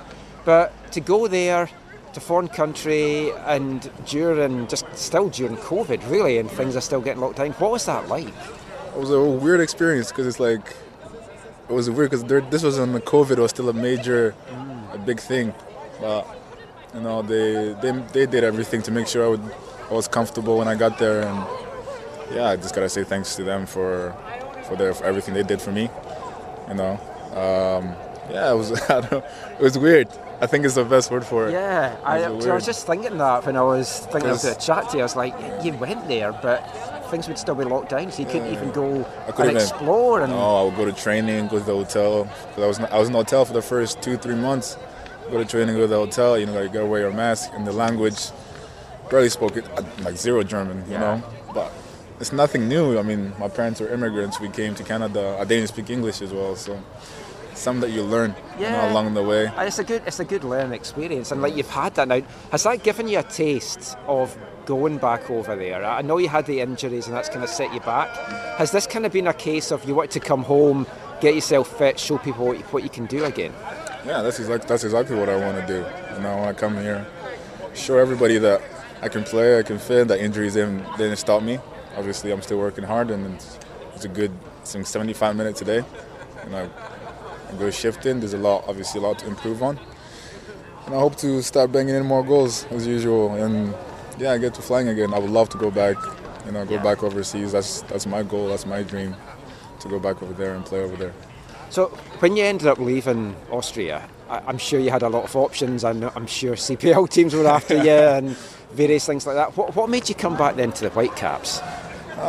Yeah, there was a lot of options for me. I wanted an environment that would get the best out of me in the period that I'm at right now. And I thought coming back here in Vancouver, being around this environment was the best situation for me. Yeah, I could have went to other places as well, I'm sure, but I thought coming back to Vancouver, being here, being around young boys that are hungry and you know, push me, and I pushed them as well. So that's the environment I wanted to be in and get my ground running again. The team now seems very different to when it was when you had that season in 2017.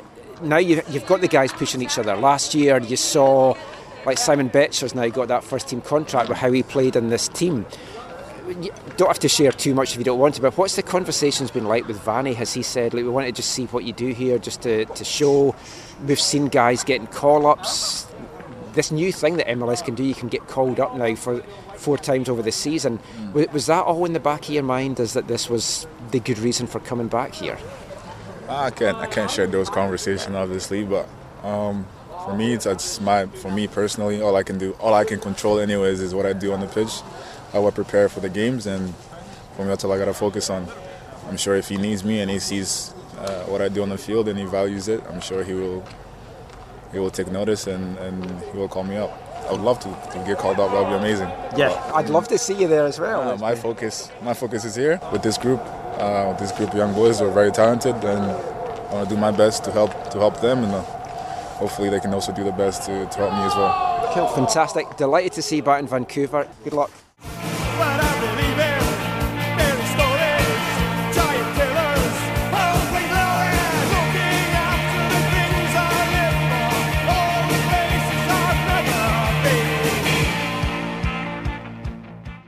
Gloire Amanda there, just talking about coming back to the Whitecaps, touching on his time over there in Austria.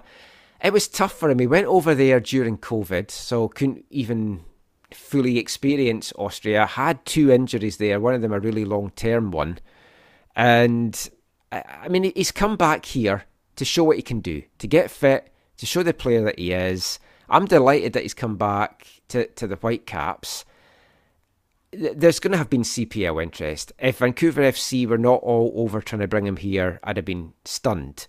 But he's a Whitecaps guy. He knows the organisation. You've got that lure of the call-ups to the first team that the Whitecaps do so well. And I think that has been something that's kind of played in his mind. It does raise the question, we've touched on it before, MLS Next Pro, it kind of seems to be the league of choice for some guys now over the Canadian Premier League. And I think part of it is financial, undoubtedly financial. Part of it, though, is that pathway where they're in that MLS system and they can get these call-ups, even if it's just for cup games or to be on the bench for shortage for injuries. I mean, you're a big CPL guy, Zach. Do you have any concerns, and I know we've touched on it before, that this might be the way that more and more Canadian players want to go, as opposed to the CPL? I'm not overly concerned at the moment. I think it's just a part of the reality of where things are at. And I think as the Canadian Premier League continues to grow, hopefully the salary budget increases with that and becomes even more of a landing spot for people. I mean, you could say, there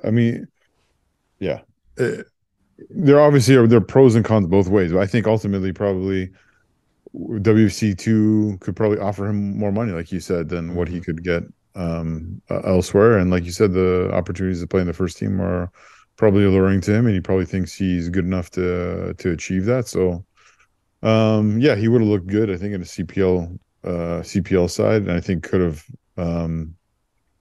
maybe even performed better or got developed better in that setting. But I think he has the chance to do similar things under Ricardo Clark. So it'll be interesting to see for him as an individual. Long term, I think. I think as the CPL continues to grow, I think it'll continue to entice young Canadians to choose it. I mean, it's interesting. I mean, you saw like a player like Mankier James come back, right, and go Forge, and he's obviously at the other end of his career. See, I think the older ones will come back to CPL. It's the younger ones, though, I think they might feel there's just more opportunities for them. I mean, Axel touched on the fact that they've had lots of inquiries from overseas for players that want to come and play MLS Next Pro as a chance to kind of show themselves to the MLS teams. But the Whitecaps' MO for this team is to go down the Canadian route, Steve. And there was 10 Canadian starters yesterday. And it's a great proving ground. I wonder, like, for the guys that want to go and play in Europe, like Glory wants to go back and play in Europe. He's had that taste now. And I think a lot of guys, that's their dream. It's what John Herdman wants for guys. I do wonder whether MLS Next Pro will be looked at more favourably than even Canadian Premier League to people overseas, just because it's got MLS in the title. It probably does, but I don't see it as being a huge issue, because I feel like you just with. Like, if you have Canadian players here, you're developing a bigger pool of Canadian players, and maybe you're getting ones that, like, you're getting maybe late bloomers in CPL, young late bloomers that can actually develop. They have more time to develop. So I think you're just developing a bigger pool. Yeah, you might not have the names in the CPL, but if you think of it, for the most people, if Gloire Amanda had signed, how many people would know that he was? Unless it was obviously the team would advertise this, but a lot of people would know, oh, this is guys. They're looking for players on the field, and I think a lot of people can't accomplish that without the name. So I think it's good that you're having 10 Canadian players on WFC2, and then you're going to have Canadian players in the CPL and stuff like that. I think it's a bonus either way. It's just a matter of that right now it's stretching really thin for Canadian players, but I think more and more get added as the years go on, and I think. The WFC2 players this year, maybe a couple of them go back to CPL next year because they see that they maybe don't have a pathway up to MLS, so they want to play some more minutes or something like that. So I think you're always going to have like a movement going back and forth between CPL and MLS Pro. Yeah, it's not bad to have multiple pathways, to development, right, Michael? And so... Oh, no, yeah. I mean, I'm not knocking either. It's just, I was just genuinely wondering what your thoughts were on it. I mean, what I really like about what they've got with WFC2 this year is there's a lot of talent that and Glory touched on it, that they're going to push each other. Yeah. Because you also know you've got to be better than this guy if you want to get that call up to the MLS team. I mean, we had it last season, Easton Ongaro and Simon Betcher. Betcher proved himself for the whole season, and Garo did well when he came in. And I think the Whitecaps, from what I've read, seem to have said to Ongaro, look, we'd like you to stay in Next Pro for 2023 and we'll take a look at you over the start of the season. But he wanted that MLS deal. So because it wasn't forthcoming, he's gone back to the CPL. Yeah. And he's got I mean, he's looking very good for Pacific FC in pre-season. It could be that striker that they were badly missing last year. So, I mean, you've got that aspect. If we move on to the CPL now, in Vancouver FC, they had their latest friendly at the weekend, a 1-0 win in Richmond over FC Tigers, a Sandoval penalty, the difference maker there. I've heard it's a fantastic crowd, between 12 and 1,500, from Tom, our photographer, Tom Iwaziak, that was at the game. I couldn't make it out in the end, and I know, Zach, something cropped up for you. You weren't able to make it out, but it looked a great turnout. Well done to FC Tigers and Fusion for putting that event on. And it's great to see the team moving into all these communities. We've had a game in Surrey, we've had a game in Langley, we've had this game in Richmond. They've got a couple more games coming up. They're going to be playing TSS, they're going to be playing Altitude FC, and I think the Altitude game might actually be in North Van as well, so to take it to that community. So I like what they're doing with that. And tied in with that is their new home kit, which I just want to get your thoughts on these new kits. Now, when they were launched on Saturday night, I tweeted out, I'm a bit underwhelmed by these. I'm not a fan of either of the two kits. I have to say, I am very much in the minority here. The vast majority of people that replied love it. They love these kits. They particularly like the black home kit, which, if anyone hasn't seen it or you're listening from afar, it's got the 53 municipalities in the Lower Mainland written throughout the kit. I don't like that for two reasons. One, you can't see it unless you're up close. So you could say, oh, it's a nice little nod and touch, but to me it's a pointless feature on the kit.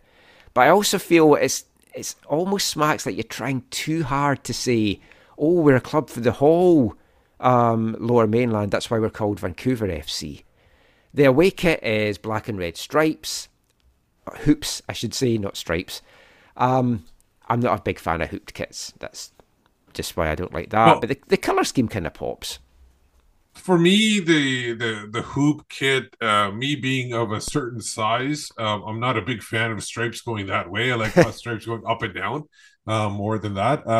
But overall, I agree with you. The colors kind of pop. The black one, it's you get away with a black one pretty easy because it's like it's a very safe color to go with, and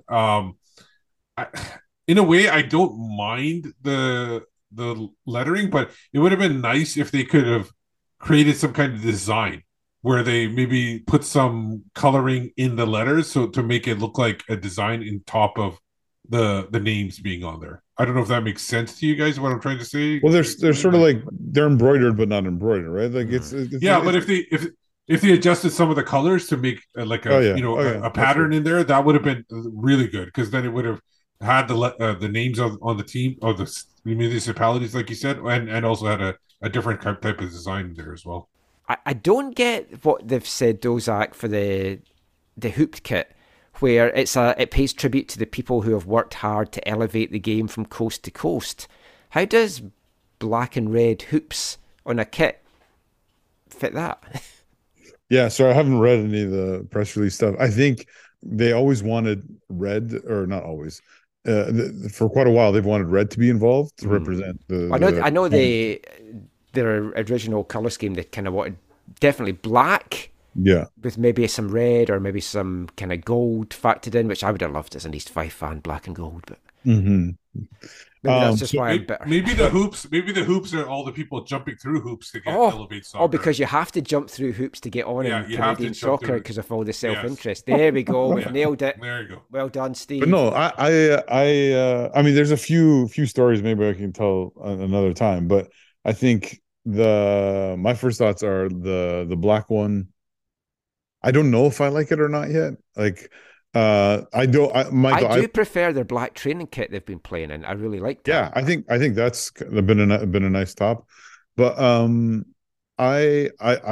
fine with the names, and you see like lots of, even in MLS there's been a bunch of teams that have had like all the names of their supporters embroidered in their kit, sort of thing, or whatever. When you look up close, it's not meant to be able to see. No, I know. Like I've got a Margate third kit that's sponsored by the Libertines in my band collection that my name's on it because I paid money to get my name on the strip.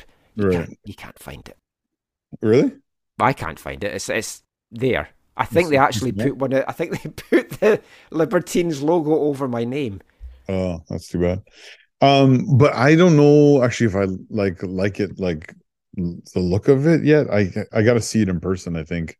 And I was in Richmond, but I had to leave Richmond on Saturday, so I didn't get to actually see it up close. I mean, I am in the minority, as I say. It's gone down very well, and what I think doesn't matter a shit. It's like the fans of the club that's going to be buying it seem to love it. I like the black and red. I'm worried that, someone who sweats a lot, that the white collar is not going to stay white. But it's very. I know you talk about rugby, but it's a very classic. It's like a flamingo styled kit. Well, it's flamenco, yeah. Yeah. So on the CPL website, it says, pays tribute to the people who have worked hard to elevate the game from coast to coast, giving a nod to the country with a subtle maple leaf printed on the back of the neck. Okay. So I don't know that I like my description better personally.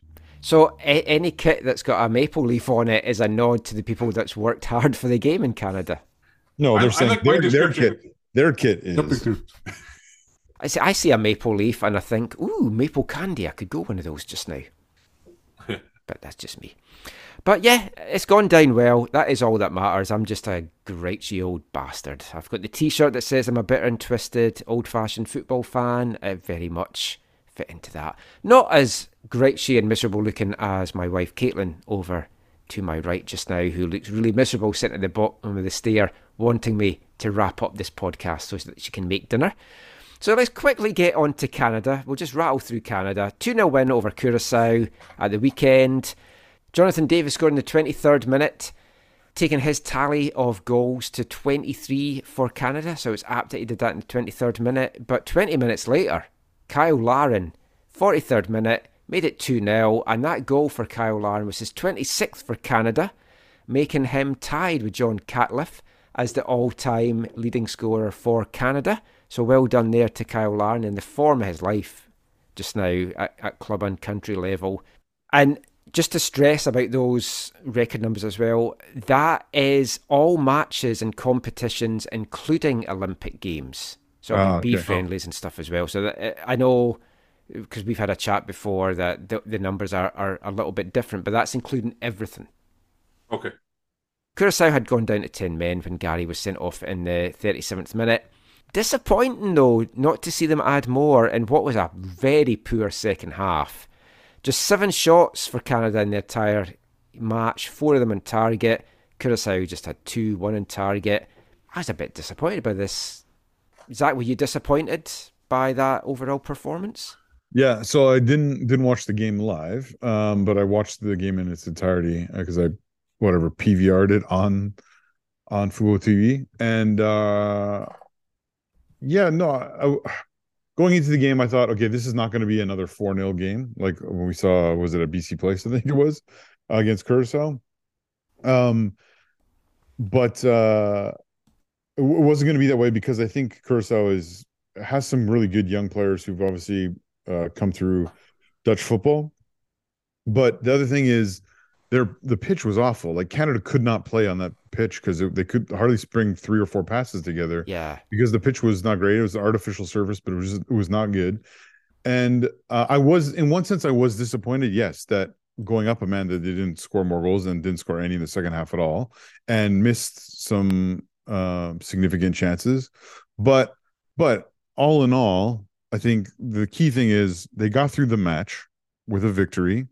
They've set it up now, so they beat Honduras on the 28th, the day that this comes out. They beat Honduras, and the U.S. wins their game. My understanding is that the U.S. will play Mexico in one semifinal, and Canada will avoid those 2 in the other semifinal, hopefully making their path to the final for the CONCACAF Nations League more simple, and maybe something we all should get on a plane and fly down to Las Vegas and support. Oh, I'm all for that, depending on League One BC commentary. Let's see if there's any clashes. But I mean, the other good thing, Steve, and I know you'll be so excited about this because you love the Gold Cup. Canada's clinched their berth in this year's Gold Cup. I just can't be arsed with it this year. I don't know. It's not exciting me at all. Yeah, because they do play it it seems like they play it every 2 years or a year or something like that. I'm just all focused now on Copa. We have an opportunity to do a double in the summer, man. Like, it's huge. I think they need to keep the ball rolling. They need to keep the dominance of CONCACAF going. For Canada, as long as their top players are playing, this is maybe the only times they get to play. Because who knows how many friendlies they're going to have against top competition. So they need to get as many competitive games in as possible. So I do agree with that. For me, Curacao, I think it was more of a professional performance. They just wanted to get a couple goals up, and they just needed to. They probably didn't want to press too much because they need to get rested for the game against Honduras, because that's probably the biggest one. Well, the other thing was that red card was absolutely ridiculous. I don't know if you guys remember this, but what happened was. What initially happened was Vitoria makes a foul. One of the multiple times he got beat for pace. He pulls the player down, whatever. The referee comes over and has a long talk with him. Curacao players around him like, you're going to give him a yellow, right? You're going to give him a yellow. The ref gives him waves his hands across like, no more, last opportunity. They're setting up for the free kick. And Larea and the Curacao player who got sent off are kind of jostling in the box. The referee walks up to them, no warning, gives them both yellow cards. It was like the first yellow card was an absolute joke. Like, and then the second yellow card was totally yellow card. He pulled the guy down, whatever. But it was like it was not great. I mean, it was CONCACAF refereeing. Yeah. It was not great. It ruined the game. Even though Canada didn't take advantage of it, or fully take advantage of it, it ruined the game and was made it all a bit unfortunate. But again, the most important thing is.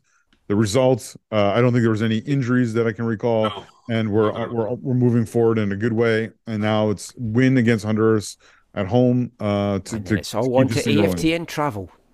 Yeah, we'll get everything done. Scotland beat Cyprus 3-0. I'll just make mention of that. Kazakhstan, the win of the weekend, beating Denmark 3-2. I don't know if you guys have seen the highlights of this. 3 goals for Kazakhstan in the last 17 minutes, 2 in the last 4 to come back and win 3-2 from being 2-0 behind. Amazing scenes. Borat was going crazy. I didn't see Borat in the crowd. Anyway, that is it. You'll be glad to know after this 3-hour marathon for this 10th anniversary show. No, of course it's not. We've still got this episode's Wavelength to come. And that's another section that has been a staple of our show. First introduced as a regular segment back in 2017 when we made the switch to CITR. We've been playing football songs every week since then. One of the staples in the early days of it was Welsh band Goldie Lookin Chain. I'm going to play their only football song of theirs I haven't played, since it's also Football Violence Awareness Month, everybody. Everyone loves this month. What a special month this has been. So this is their unofficial World Cup anthem from 2002, the Japan and Korea World Cup. Now, some of the lyrics may cause offence. If you're easily offended, just fast forward through the song to get to the end, or just turn the podcast off now. But this is Goldie Lookin Chain. It's Mike Ball's School of Soccer Violence.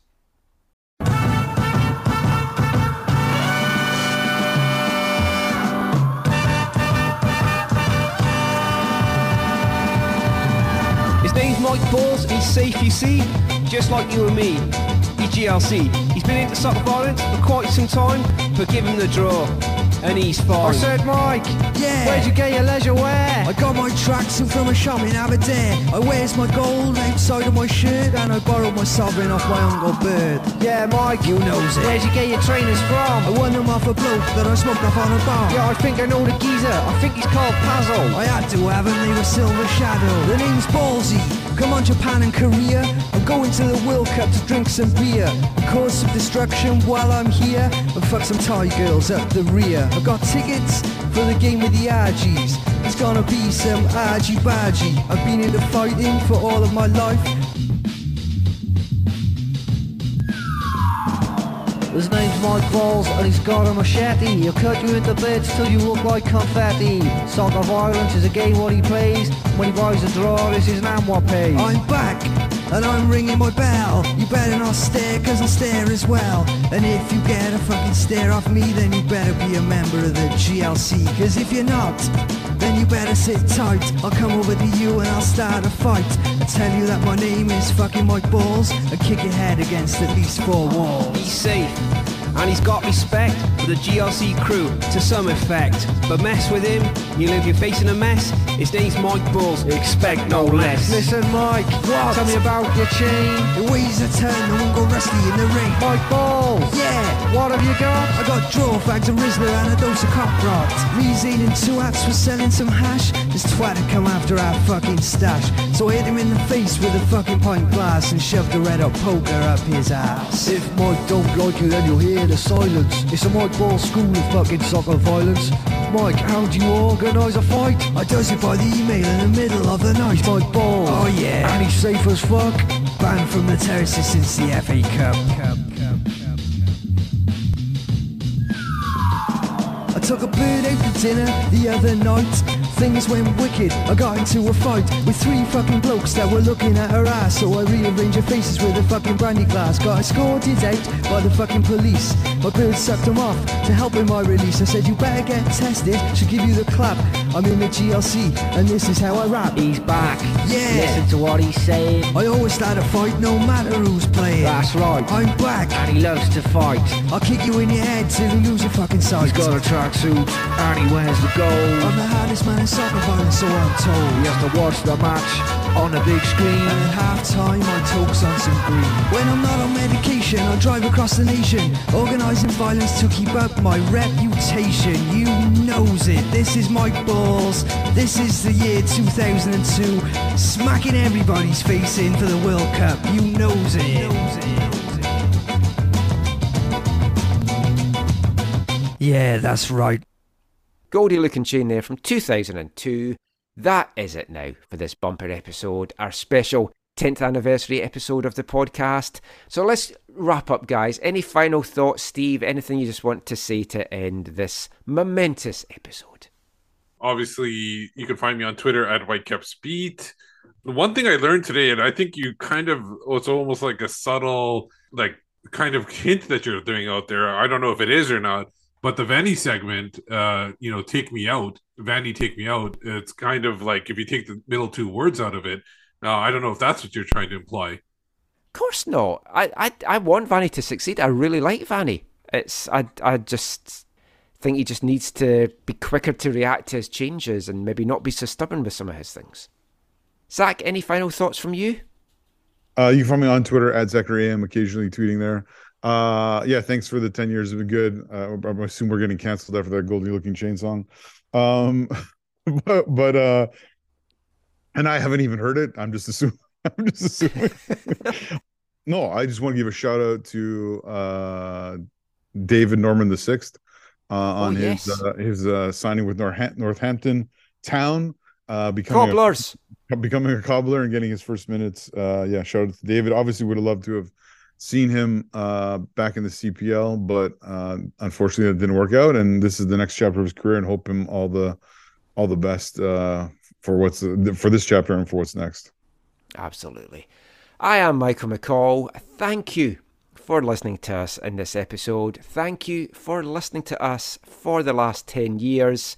Thank you also for all the wonderful, kind messages of support, and it's nice to know that we do bring you some joy for being a miserable bastard that I am at times and grumpy as fuck on a number of occasions. We love doing this. We love bringing you these shows. We love covering all aspects of football in Vancouver, in the Lower Mainland, across Canada. Also want to say thank you to the Whitecaps, who have been wonderful dealing with us over these years. Whenever we want to get an interview, they sort stuff out for us. Whenever we want to do one of our stupid segments with the players, they're happy to oblige. I know they get a lot of criticism from people online, but they have been really good with us over the years, and I really appreciate everything that Nathan and the people have done there. Will we have another 10 years? I don't know that I've got that in me, but we hope to get to episode 1000 if nothing else. We might have another episode out this week. If not, we'll be back next weekend with the next one. Until then, Thanks for listening. Take care. Happy anniversary. And mon the Caps! And everything else in local football. Bye, everybody.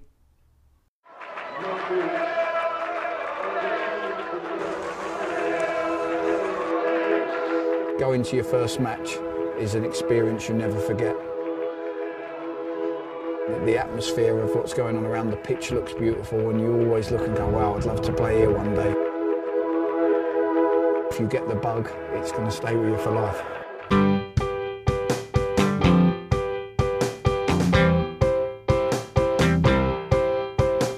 10 minutes left. Yeah, but there's still some time. It's not the final score. We need more than the numbers we're given. Show us you live and breathe the game. You're more than a name. That's what we came for. We can bring you more than the score. Every story. Let's take this thing off of the field into the real world, away from the numbers, away from the